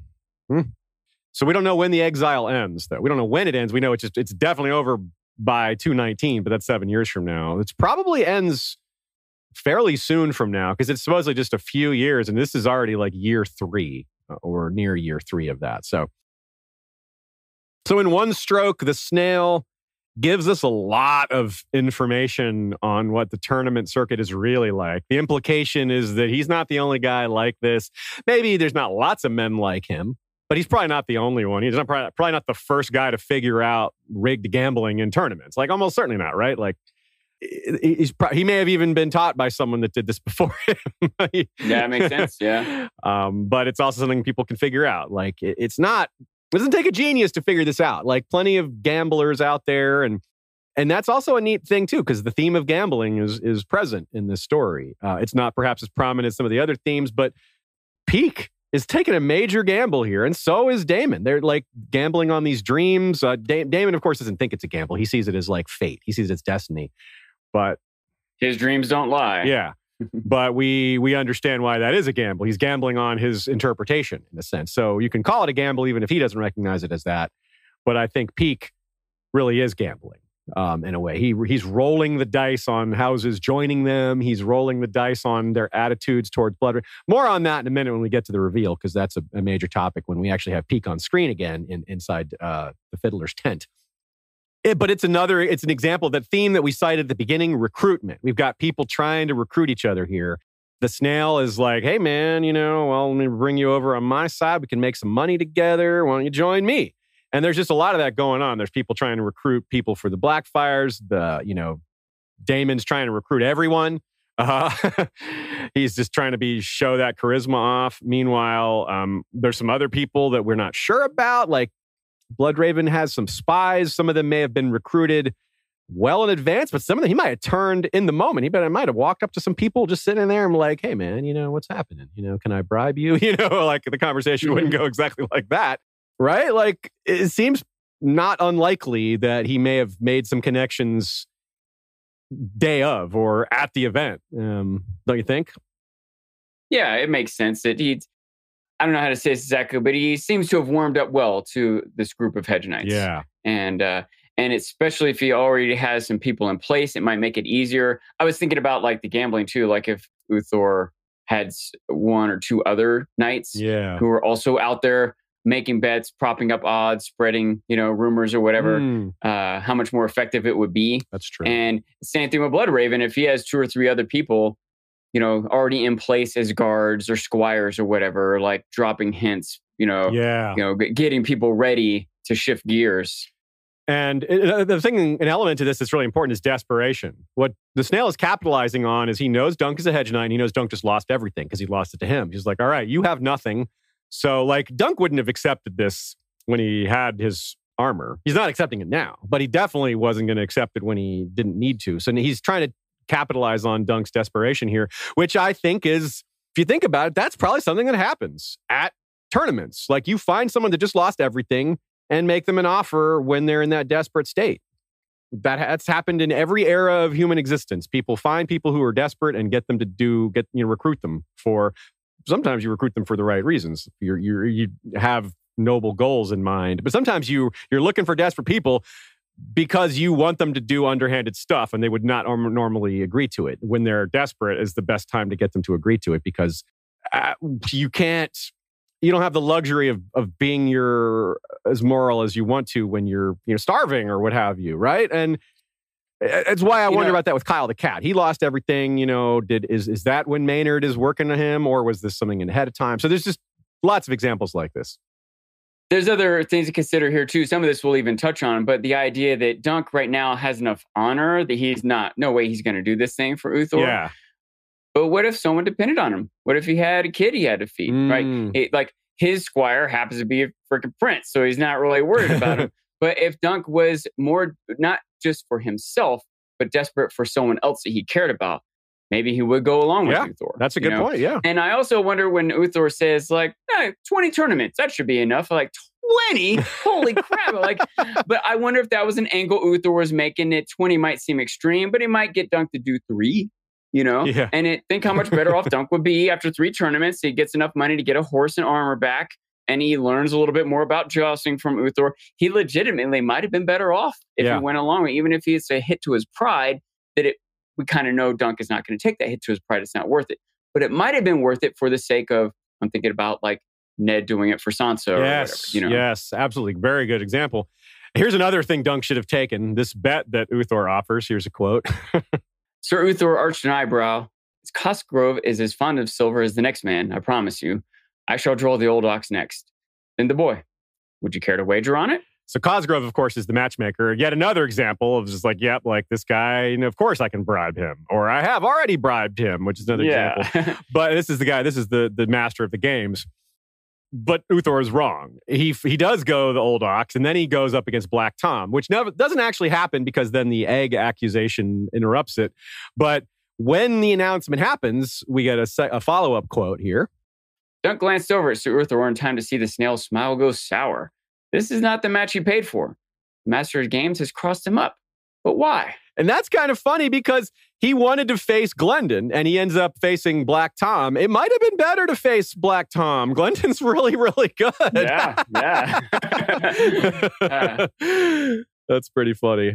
It is I thought that was a really interesting on a lot of levels. One thing it got me thinking about a lot, I think about this in general sometimes, is how I would cast this. Yeah. When this gets made into some sort of film adaptation. But I think this would be a great performance. Whoever plays the snail, he's got a lot of opportunity. I think this would be a great character. Yeah, you're right. Yeah. And also, I think that was a really good moment too. Like, I agree. I will point out, because I agree with Shay and a lot of people, this would be better off animated because you don't have to worry about finding an actor big enough to play Dunk, or Egg aging up and things like that. That whole moment when he raises the eyebrow is like, oh, really? Like, yeah. I think I'll get that matchup. But also, the way the matchup doesn't go the way he thinks. And in that moment, too, if I remember right, Dunk starts to, like in his quote, he's like, Master Games, cross him up. But why? Dunk starts to piece it together. Yes. And it's another technique of George, because as Dunk is scrolling through in his mind, it's like, well, there's this, there's that, and that only leaves. And, if you, in your mind, piece it together as Glendon Ball, but suddenly that thought gets interrupted by the accusation. Yeah, it's really well done, actually. Yeah, the way it all comes together. George does that a few times, just as something is about to be revealed. Someone bursts in the room. Wait, it's going to happen again here. Yeah. A small note here, continuing on our theme of discussing squires and the way they're treated and the way Dunk is just an outlier, how well he treats Egg. We mentioned that Dunk doesn't ever actually hit Egg, cloud him in the ear, except for the one time he gives him, quote, half a cloud in the ear to actually help him avoid danger. It was to avoid a worse injury. That's the only time Dunk actually clouds him in the ear. There was literally a spear on his chest. Exactly. Right? Or to his neck, I think. Was whatever. Same difference. Yeah. But Uthor hits his squire in the side of the head, which is basically cloud in the ear, for a very small mistake during this scene, like in front of somebody else. So it just reminds you, like, it sort of provides that contrast. Like, this was an unimportant mistake that this guy made. Like, you didn't notice the dragon on this coin properly. So he gets hit for that, It's like, geez. Yeah, it seems like Uthor is making, I don't know how to quote it. We'll say in modern day terms, is making thousands of dollars. Yeah. And this squire made a mistake that might be hundreds of dollars. Yeah, because it's not like the coin is worthless. They just have to melt it down. He still gets to keep the gold. Just a little effort has to go into it. But on top of it, it's like a relatively easy mistake to make. Like Dunk, when he's even being questioned, takes a minute to figure it out. You know, when he already knows something is up, it still takes a minute for him to realize it. Part of it is the name. It's Daron versus Daemon, and the name is so similar. It's only one letter different, and he's not that good at reading. So, like, it adds up why he didn't notice right away. He's like, wait, beard, no beard? Like, what the heck? It's pretty cool. It's like a meta moment there with the coin, because on one hand, Uthor is showing his awareness of this. He notices something that they don't notice. On the other hand, he didn't notice all the Blackfire stuff happening. He doesn't realize this is a traders tournament. That's like, he's so aware, but he's not aware of the politics. He's aware of, super keyed into the tournament aspect, but not like the big picture of who all these people are. And that was a moment I referenced earlier when Dunk does piece it together. He says, Daemon! And he has already been told this is a traders tournament. This is clue 15, 16 or something. It also, so it's a really cool moment because it does all this, but it also provides even more backstory. It's also like, wow, this rebellion was really serious. This guy had his own coins. Like, geez. Yeah. Because Robert didn't have coins during Robert's rebellion. He had them after, but after he won, but not during. So because he won so quick. That is part of it. He won so quick. But Daemon, Daemon lost fairly quick. I mean, it was maybe about a year. I don't know. Still, pretty quick. Pretender coinage is a real world thing as well. It's happened a few times. Nina gives us a couple examples. Henry V of France, who was the last male of the legitimate male line of Louis XV of France, minted his own coins in 1831, proclaiming himself Henricus V and using the traditional lilies of the French royal family, while the would-be Carlos VII of Spain of the Carlist line of Spanish royal pretenders issued his own coins as Carlos VII in 1875. So it's like part of the war is competing coins, like, hey, better coins fighting than people. I don't know. I think that's less devastating, right? Another funny moment here, Egg just hasn't quite shaken his maybe elitism. It's the second time he has to be corrected on baseborn versus bastardborn. Dunk's like, does Bloodraven have an egg? He's like, why would he? He's baseborn. And he said he called him baseborn in the Sworn Sword also, and he's like, no, bastardborn, not baseborn. So I wonder too, by the way, if that's another opportunity for George to remind the reader that he's not actually, because again, that's a good point. Potential that someone these stories weren't released all together, and there's a lot of information in there. So not only is it a good technique for George to remind us exactly of Bloodraven's identity, but also to demonstrate it can be a little stubborn, like in addition to maybe some ingrained elitism from his Targaryen family, but he also can be a little stubborn in general. Yeah. From Karina, here's a fun fact since you mentioned Charles II in your last episode. Kit Harington and Rose Leslie, so John and Ygritte, are both descendants of Charles II. Incest! Yeah. Incest. Yeah, by that standard of incest, we're all incestuous because this is like how many generations back? Like 10, 12, 13, 14. But still, it is kind of funny. But it's like that thing with Genghis Khan where if you live in China, you're like, odds are you have a very good chance of having some of his DNA because it's something like 15%. Yeah, it's really crazy number. Right, yeah. It's not Charles II. Not only did he raped so many women, but also killed so many other people. Like he just reduced the population by such a also insanely significant amount. Yeah, it's true. All those things factored together, plus just the passage of time. Khan was 900 years ago or so, and so you've got all those people, all his descendants having more and more descendants and more descendants. Yeah, it's just exponential. Yeah. That's why we don't call it incest, because it's like, if that's the standard of incest, then we're all incestuous. By the way, just a small note of a little example of Dunk dodging the knighthood question. Uthor asked him how he came to knighthood. He's like, Sir Arlen found me in Flea Bottom and promised he would teach me all these things. But he never actually says that Sir Arlen knighted him. He just says that he found him and trained him. Yeah. The tourney, part 2. Let's get back to the tournament. Dunk re-encounter after he's back on his feet, after he's knocked down after the offer from the snail. He encounters Glendon, who's in the opposite state of Kyle, because Kyle has lost everything. Meanwhile, Glendon is rolling in wealth now all of a sudden, just dominating, getting ransoms. But paradoxically, he's in more danger, even though Kyle has nothing, because Glendon's making enemies left and right. It's a classic textbook case of mo money, mo problems, right? That's the technical term for it. The theme of recruitment continues right on here with one of the very few earnest and honest attempts. I'll start. I thought if I showed them all how good I was, they'd have no choice but to admit I was my father's son. But they won't. Even now. They just won't. Some never will, Dunk told him. Doesn't matter what you do. Others, though, they're not all the same. I've met some good ones. Thought a moment. When the tourney's done, Egg and I mean to go north. Take service at Winterfell and fight for the Starks against the Ironmen. You could come with us. The North was a world all its own, Sir Arlen always said. No one up there was like to know the tale of Penny Jenny and the Night of the Pussy Willows. No one will laugh at you up there. They will know you only by your blade and judge you by your worth. So that's a great line. Like, we had to quote that one, right? It's such a good, earnest, like I said, an earnest and honest attempt at recruitment. He's not asking him to serve. He's like, hey, join us.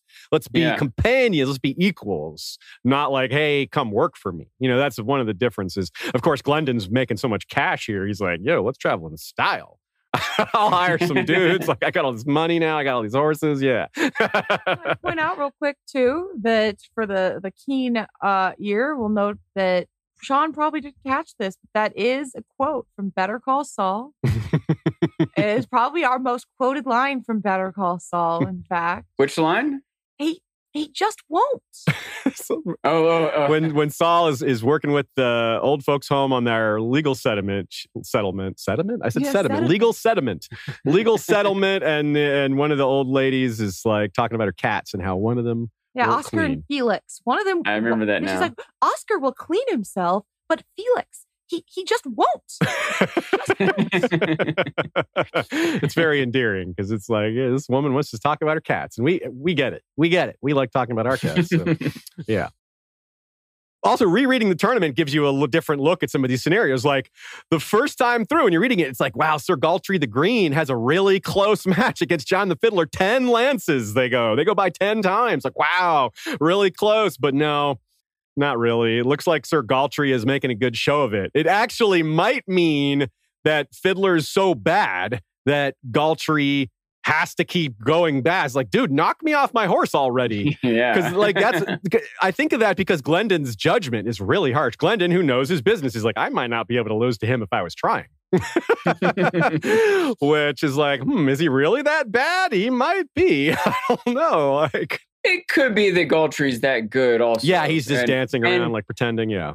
Yeah. Because one, you have to be pretty good to throw something. Yeah. Does that make sense? yeah, And yeah. especially throw it and not make it look obvious. And Galtrey might have a certain amount of pride. He might not have, he might have been really begrudging that he has to do this. He's like, I'll do it. That's true. I'm still gonna make it, a challenge. Think about like what Dunk said. Dunk's like, yeah, like if I keep losing to you, then everyone's going to think I'm terrible. But like it less so if you lose close matches, right? Yeah, You know? yeah. So that's a good point here. Now this is funny because the setup of this whole thing is so clumsy and so ill-conceived that they have to take action against Uthor and Glendon, even though Glendon would have been a really good recruit for them. And Uthor is not like they don't have to bother. He would have jumped right on board. Yeah, they could have just been, Glendon would have joined them and Uthor would have been like, yeah, just give me a little cash and I'm out. Like Uthor was already trying to lose, just like Kyle the Cat. He's like, he wasn't actually a threat to them at all. But because they have their wires crossed and don't understand what's going on, their intelligence is weak compared to Blood Ravens. Yes. It's pathetic compared to Blood Ravens. They played this all so badly. They could have made these guys allies, which it's almost too bad because Daemon, that's the attitude he wanted. He's like, let's recruit all these people. Let's make friends out of it. We need as many helpers as we can, which in that sense, he's right. But Peake is like, no, only the certain people. Like, no, man, you need help. So on one hand, I guess he's trying to avoid like conspirators, like too many cooks spoil the soup, like too many letting the secret out. But still. But we already saw like 2 random guards seem to know. Like it's just too easy to figure out. Yeah. Yeah. And you could see also in other ways that they seemed kind of at odds with the Fiddler. Remember, I pointed out he seemed almost a prisoner. Yeah. When they found him up on a roof of the Dunk, they're like, come with us now. Yeah, yeah. He who controls the king controls the crown. Yeah, it's kind of like that thing. They're really ruling him as he like they're making him into a puppet. Yeah. Yeah. So there's Ooh, there a parallel there we should have got from the first one with the puppets? Oh, the puppets. Oh, The dragon puppets, in fact. Yeah. Oh, yeah, maybe. That's something to think about. Yeah, we'll keep that one in mind for the wrap-up. So there's a possible oops here, or maybe it's just meant to be a nickname. It's not very explained. It's obviously not a big deal. But the character Lord Bulwer, the older guy who Bloodraven mocks for one of his eyes being dimming, even which we joked about before. At one point, he's called Lord Buford. Another point, he's called Lord Theomore. So I don't know what his real name is. Maybe he's just, he's both. He's Buford Theomore Bulwer. His armor is nicely black fire colored, red armor with black horns. That's the basically how it would look. Daemon Blackfire had red armor with black sigil, so that's kind of fitting. Maybe a little tongue-in-cheek joke by George here. There's a note that he killed 40 men on the red grass field. Now, just like so many other things, it's just said he killed 40 men on the red grass field. It didn't say what side he was on. Now, of course, by now we know what side he was on. And Maynard, in addition to denigrating him for his age, also denigrates him. It's like, yeah, that number goes up every year, Yeah. But when he's knocked off his horse, he's dragged 40 yards, it says in the stirrup. So he probably wishes that was exaggerated. But now House Bulwer has a small but notable role in the main series. Alysanne Bulwer is one of Marjorie's women that's around her. But it's wrong to call her a woman because she's not even 10. So she's not one of like conspirators. She's not one of Marjorie's like in on it type of girls. She's just, a noble girl who's actually probably the lady of House Bulwer right now. I think she inherited, which is why she's kept close at court. Meanwhile, Blackjack Bulwer is on the wall, but he is dead. He's one of the ones who was sent in a group of 3 by John, and he's one like a scouting trip. Yeah, he's right? one of the ones with the 3 heads that was found close by. So, oops, that didn't go well for him. Also, another house of note is House Kai. They're the one that Dunk hears people having sex in, apparently. That's a blue pavilion covered with sunflowers. They also traveled pretty far. That's why it's worth mentioning them, because they're near House Costain, which we know they're one of the more prominent houses here.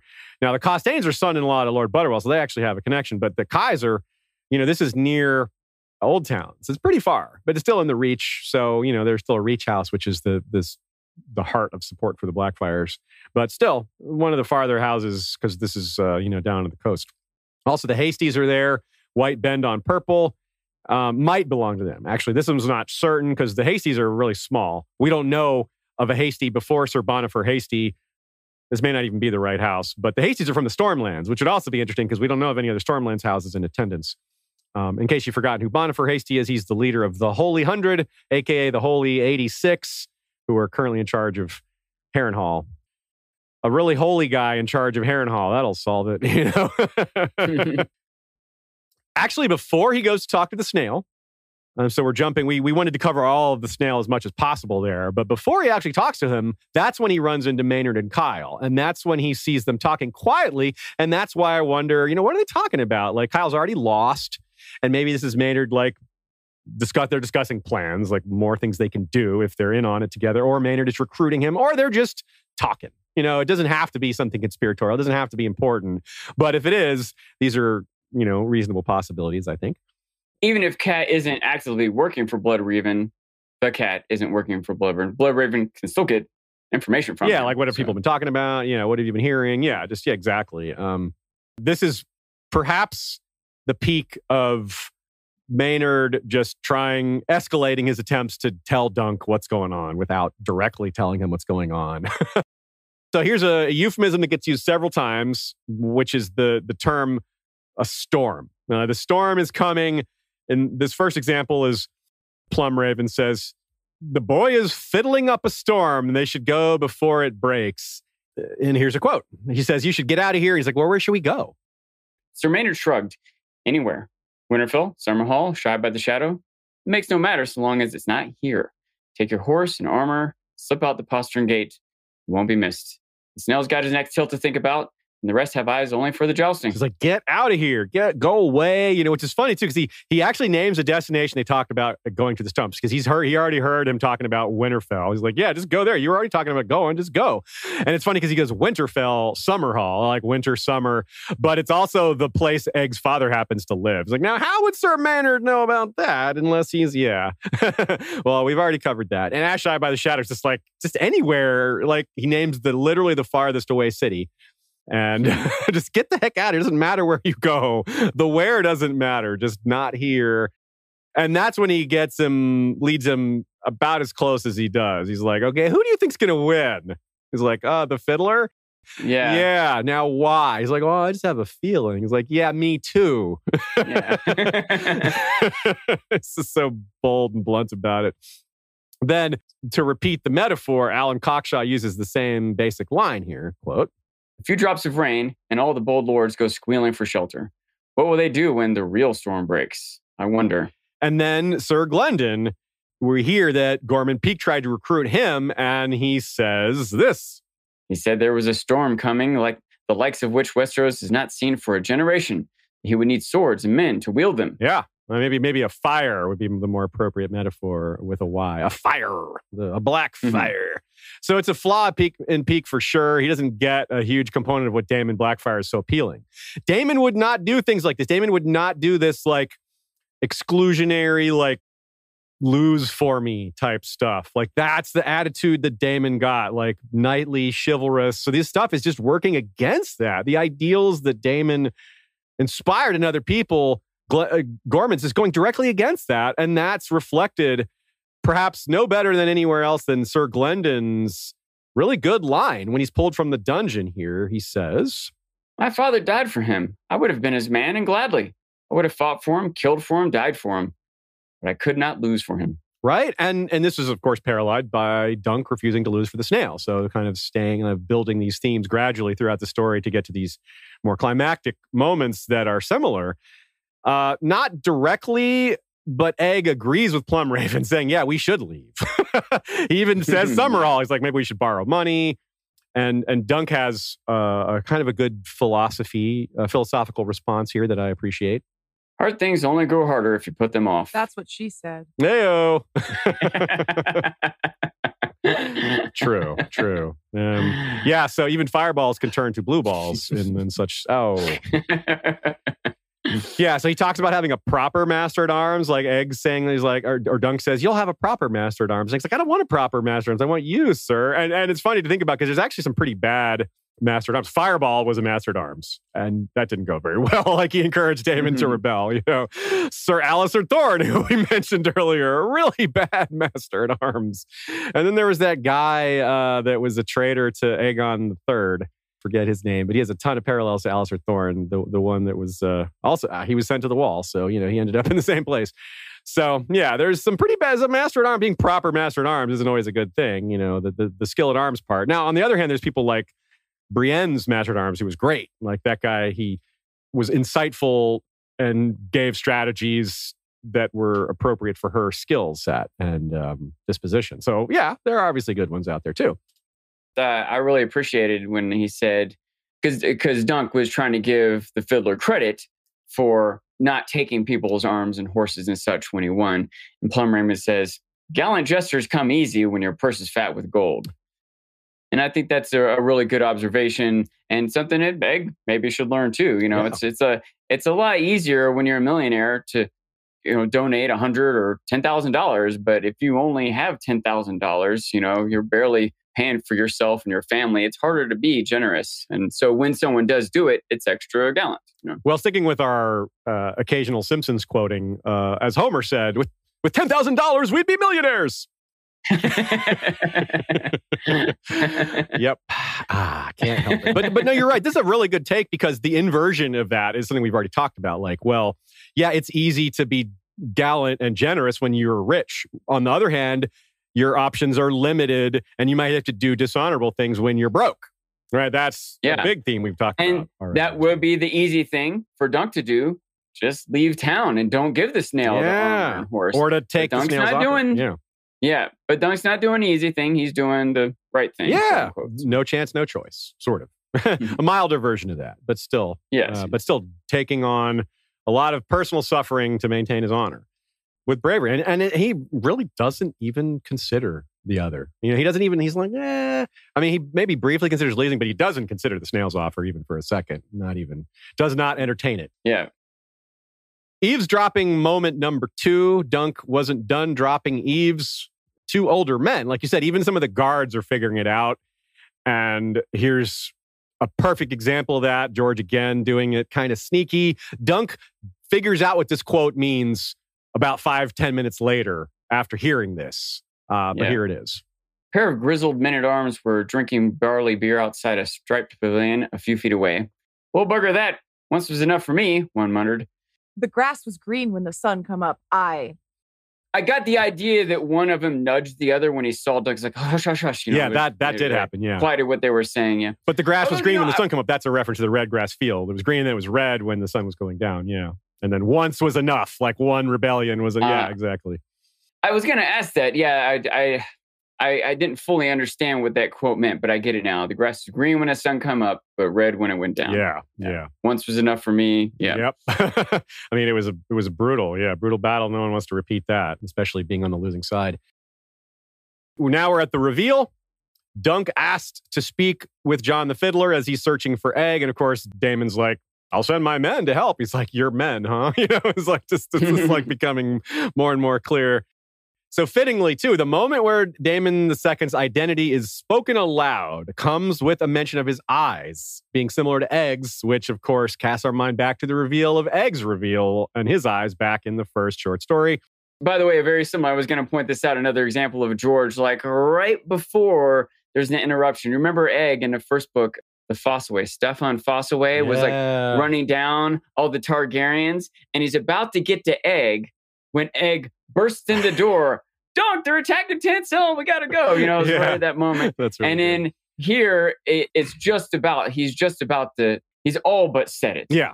But not actually said it. And Gorman Peake comes in, or has come in, and says, his name will be revealed soon enough. You know? It's so funny. Cuts him off just before, It's so funny because Gorman is being like Dunk here. He's like, he still thinks that there's some mystery here, that they're still being subtle, that people don't know. He's like, don't tell them who you are. Like, bro, everyone knows. It's just like Dunk thinks he's incognito. Nope. He's as incognito as Daemon. Like, y'all just don't get it. You stand out. Like, this guy's 7 feet tall. This guy's got purple eyes and wealth, and all the other Blackfires are here. Yeah, just too easy. And a hedge knight on the dais, making toast with a whole entourage and wealthy armor. Yeah, he's not, the facade is gone. And it becomes another recruiting moment, right? It's like, he's mad. Gorman is like, don't talk about that. And Daemon's like, dude, he's going to be on our side. Don't worry about it. He's joining us. And that's part of why Daemon's so generous. He's like, I'll help you find Egg. You know, then he offers him a horse. And he's like, and Dunk still says no, even though he really needs a horse right now. Yeah. And this is kind of similar to Rohan, where she offers a horse, even though, you know, they both offer him a ride. And he doesn't accept their ride. Yeah. This isn't just a recruiting moment, it's a seduction moment. Yes, you're right. It's both.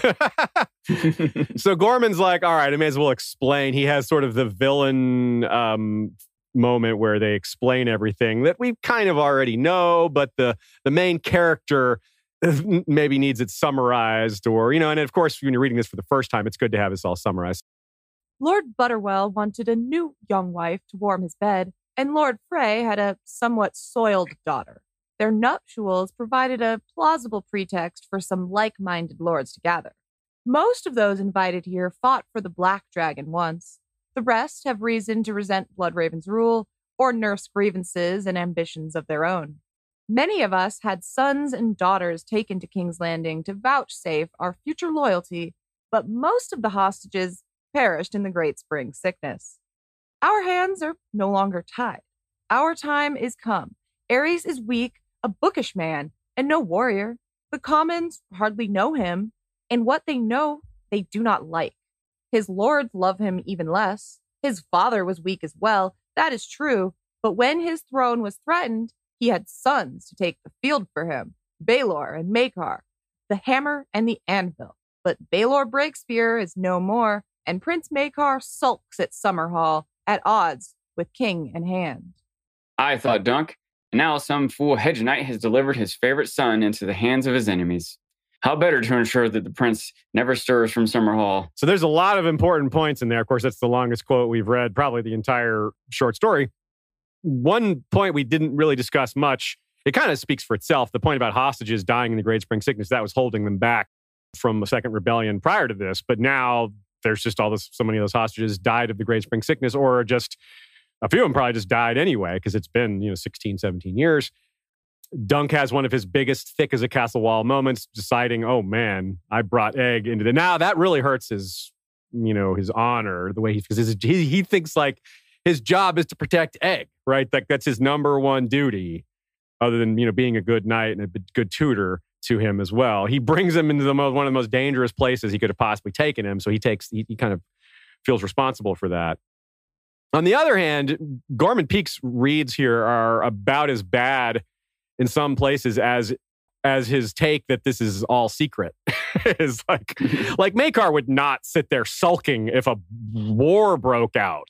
Maybe if his son was hostage, but at this point, Gorman Peake has no clue who Egg is, so that's not part of his calculus at all. He's just like, nah, Maekar's going to chill. He won't join the war because he's mad at Bloodraven.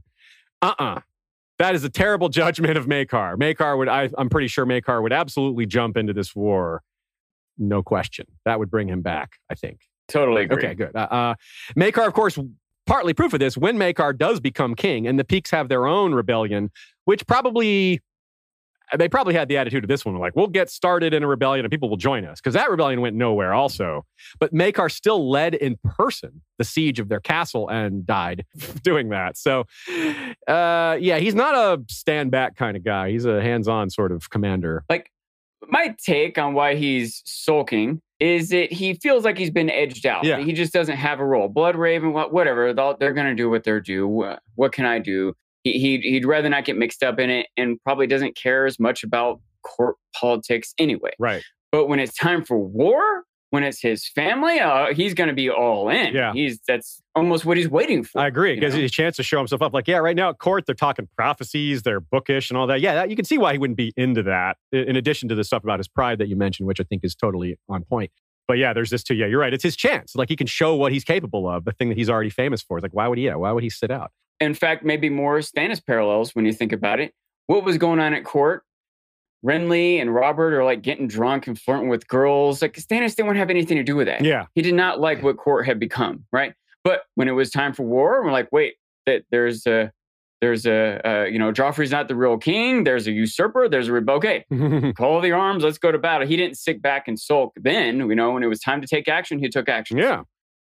So Peake's explanation of the tournament, it also sort of emphasizes how foolish some of it was, as he's talking about, well, he thinks he's being all smart here, this pretext for lords to gather at a tournament, which is why we mentioned the tournament of Harrenhal as a similar example here, especially since that was a prelude to possible rebellion, a rebellion that never actually got off the ground at the time, just like this one. But they go to a tournament to chat. But the problem is the big flaw in that plan is you've gathered all these heads of state without their armies.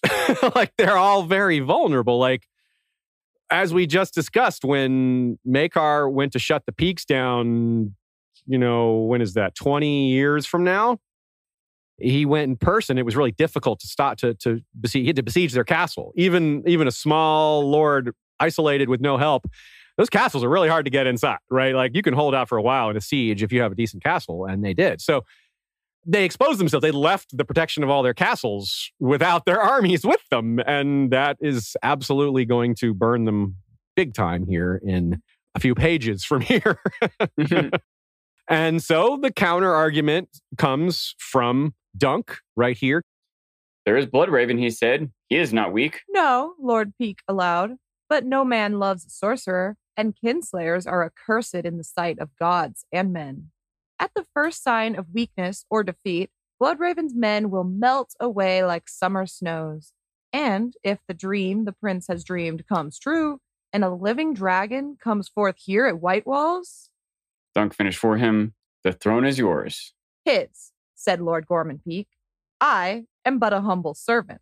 He rose. Do not attempt to leave the castle, sire. If you do, I will take it as proof of treachery, and you will answer with your life. We have gone too far to turn back now. Just wrong, and wrong again, Peake. So, but funny too, before the wrongness, it's funny that he was like just told to leave. Like, Plumraven's like, get out, leave, go now. And now Peake's like, if you leave, I will kill you. It's like, dang it. First of all, I am but a humble servant. Yeah, right. You are not humble, even a little. And Butterwell and Frey are both going to disagree that it's too far to turn back now. They're going to absolutely turn back. Oh, and everybody else too, right? Piss on that, fiddle boy, is going to be a line that tells the story. He's like, we'll ride hell-bent for King's Landing. And they're like, nah, no, we won't. By the way, do you think George chose the name Gorman specifically to evoke the idea of Gormless, the idea of him not being smart enough for all this? Maybe, but someone else made the point of like the Gormenghast and the Peake, Gormenghast and the Peake thing from, I'm spacing on what trilogy that's from. It's from maybe from, was it Vance? Okay, cool. I just must have missed that when we brought it up earlier. Yeah. I'm probably repeating the anecdote wrong, but yeah, we did have someone else made that connection about probably a reference to other authors there. Let me take this opportunity, Aziz. What is your shirt? Is that a Blues Brothers? It is, yeah. On the wall? It is. Sam and John, I see. Sam and John with, it says, The Night's Watch brothers. Yeah, Night's Watch brothers. Yeah, they're already pretty well dressed for it. They got the tattoos on their fists. Yeah, we got. They're all dressed in black. You got a compliment in the chat earlier on your shirt, Aziz. Oh, cool. And people asked about your shirt, Sean, and I told them what it was. You can say yourself. Yes. Smugglers you can trust. It's Han Solo, Davos, and Mal from Firefly. Oh, very good. Yeah, I love that shirt of yours, son. That's an excellent one. Speaking of shirts, historywesteros.threadless.com for a variety of shirt designs and other non-shirt things like stickers. You can also find the link at historyofwesteros.com. So Yeah, any way works. There's multiple ways to get there. You should not feel like you have no way to find it. You can get a shirt that says "Good said." You can, or Well Point, or just History of Westeros. I have not put a Well Point shirt in, but you've been saying it so much. I clearly should. I guess so. I also feel like I need to make Sean's catchphrase, which is, does that make sense?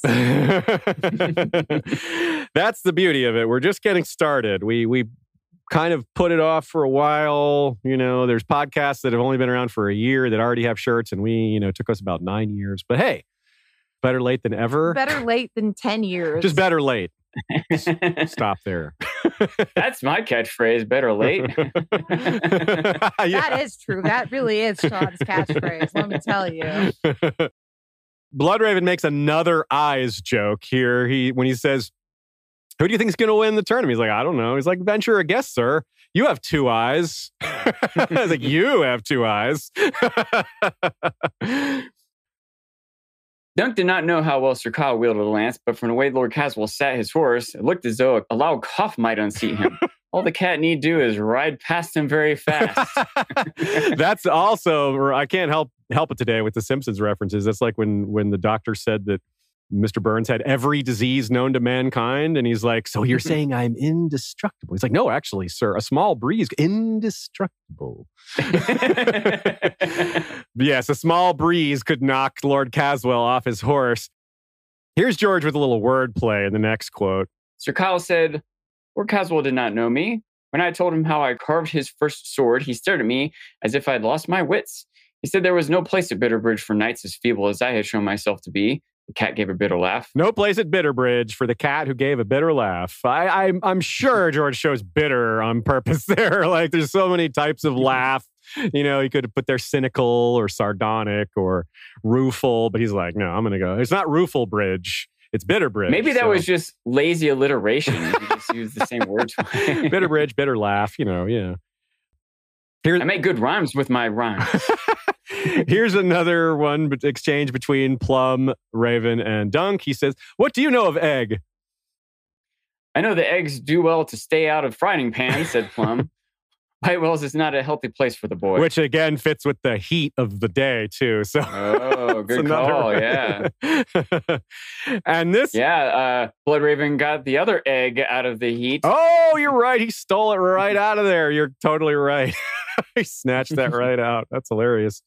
And then I love this moment when the snail is like brainstorming like terrible sigils for Dunk to look fearsome. I love this line. Yeah. Here it is. I call it the foul brainstorm. Hangman is grim enough, I grant you, but, well, he's hanging, isn't he? Dead and defeated. Something fiercer is required. A bear's head, mayhaps, a skull, or 3 skulls, better still. A babe impaled on a spear. And you should let your hair grow long and cultivate a beard. The wilder and more unkempt, the better. It's so funny. It's like, oh, I know, a babe. A babe impaled on a spear. Yeah, that's great. It's awesome, man. Like, what could be better? Jeez. Makes me think of the Blackmont sigil there. Yeah, the vulture holding the a vulture baby. with the baby. Oh, wow. Yeah, I could have worn that short shirt today. Definitely intimidating. Yeah. Yeah, it really is. Yeah, it's and you root against that. You you want the other guy to win. But you might be like, oh, but that guy's scary, so he's probably dangerous. Is people believing in sigils, like you lean into that. Like if it works, it shouldn't work, but it does. Like if they're gonna think the snail guy sucks, then the babe impaled upon the spear guy is fearsome. That's how it works, even if it's all just an act. So a sucker is born every minute, they say, but maybe 2 suckers are born every minute in Westeros. Yep. On our Discord, Josh, a.k.a. Chatting Myth, mentioned, I was thinking about this when you were talking about the Jacobite risings. George is really good friends with Diana Gabaldon, who is the author of the Outlander series, whose first 2 books focus on Bonnie Prince Charles and the rising of 1745. Right on. That's cool. Little connection there. George is... I love reading about authors putting Easter eggs from other authors in their books. Like we noticed the historical parallels, things like that is kind of like the Jack Vance, the Gormenghast thing. I'm not even sure I have the right author for that one, but we certainly cited Jack Vance and Gormenghast at times if they're not the same reference, and plenty of other references. I personally know the historical stuff better, which is why it's really awesome when y'all illuminate us on these connections that we aren't always able to catch. So community effort as always. Nina wrote up a little batch of examples of Mystery Nights. Here it is, just real quick. It is the Gormenghast series is a series by Mervyn Peake. Mervyn Peake, that's what it was. Okay, yeah, I didn't feel right calling that Vance. Yeah. That whole time you kept saying it, I thought you were talking about Gorman Gas. Oh, I was like 2 names. Yeah, well, yeah, about a gas. It was like a I know gas Gormenghast is a weird word, right? Yeah, Gormenghast. One word, yeah.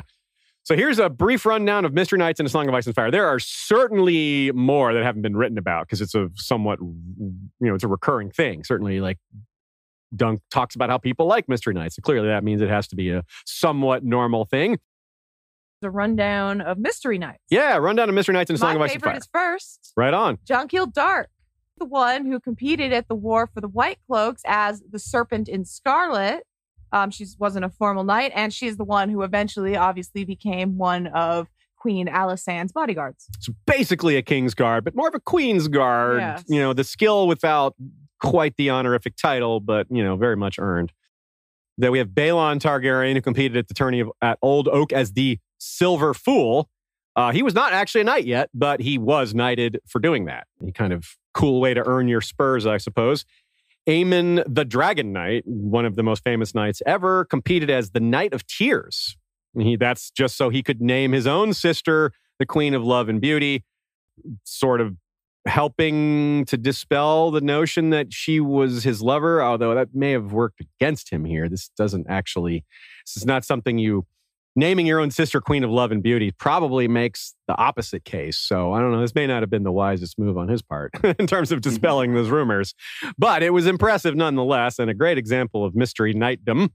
Barristan Selmy, mystery knight twice, at least. 2 that we know of, probably just the 2. He probably would have thought of the others. But first time at the age of 10, which is the famous time where he got his nickname Bold for showing up there. He couldn't even hold his lance up.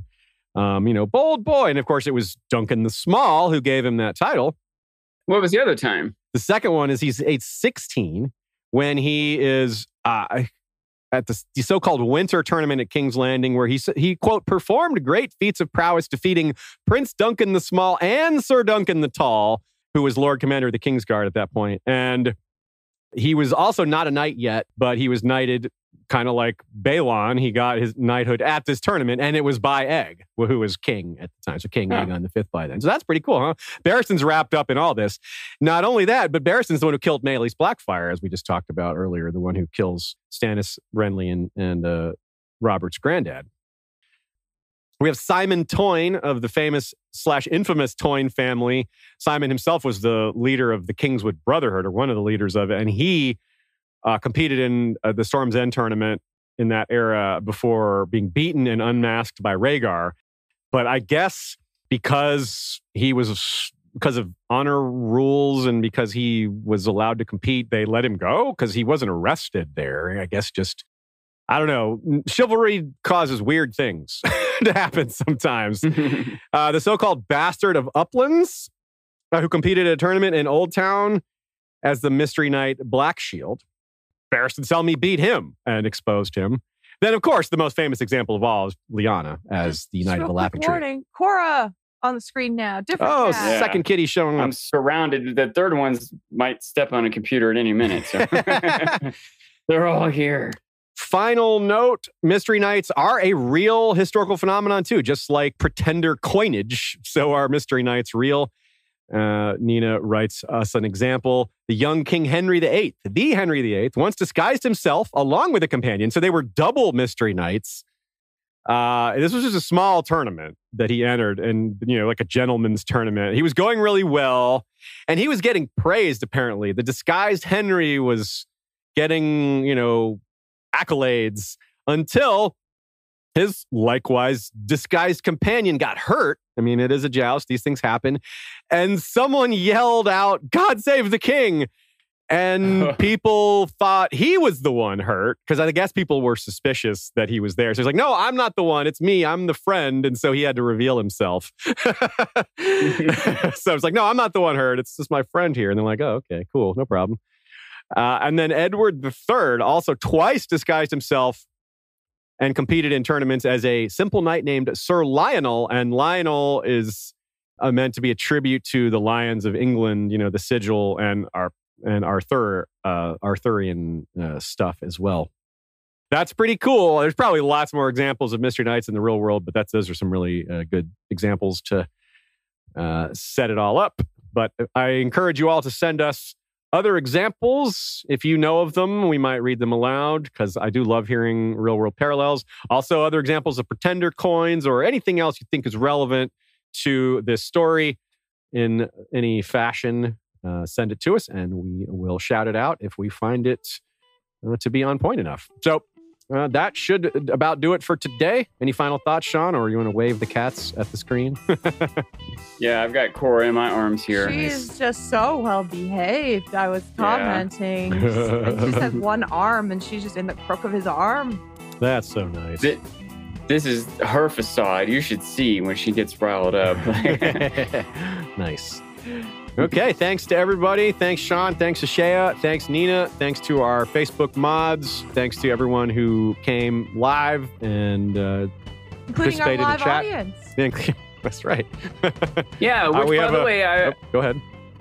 I pointed this out, a few episodes ago, that I try to read all the comments, both the comments on the YouTube video, but also the live chat. So, I don't know, if you have questions for me, or if you want me to follow you on Twitter or Facebook or whatever, let me know. Hit me up. Right on. Yeah. At Dancing Sean. Definitely do that. Also, like I said, any of our discussion places, Flick, Facebook, Slack, Discord, Twitter, email.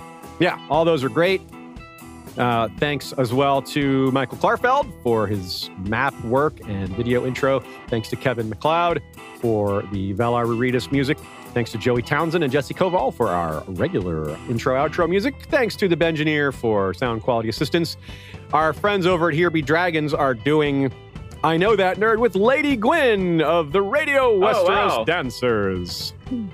Thanks. What are they covering? Just here, I Know That Nerd is a recurring, AMA type thing, they get to know. Oh, sorry. I was thinking There Be Dragons, but it's the same thing. Yeah, Here Be Dragons, I Know That Nerd combo. Yeah, they're that combo. Yeah. That's basically what he started doing, was just I Know That Nerd, then they branched into the other topics. This is kind of a throwback, sort he of. hasn't known you then, Sean, has he?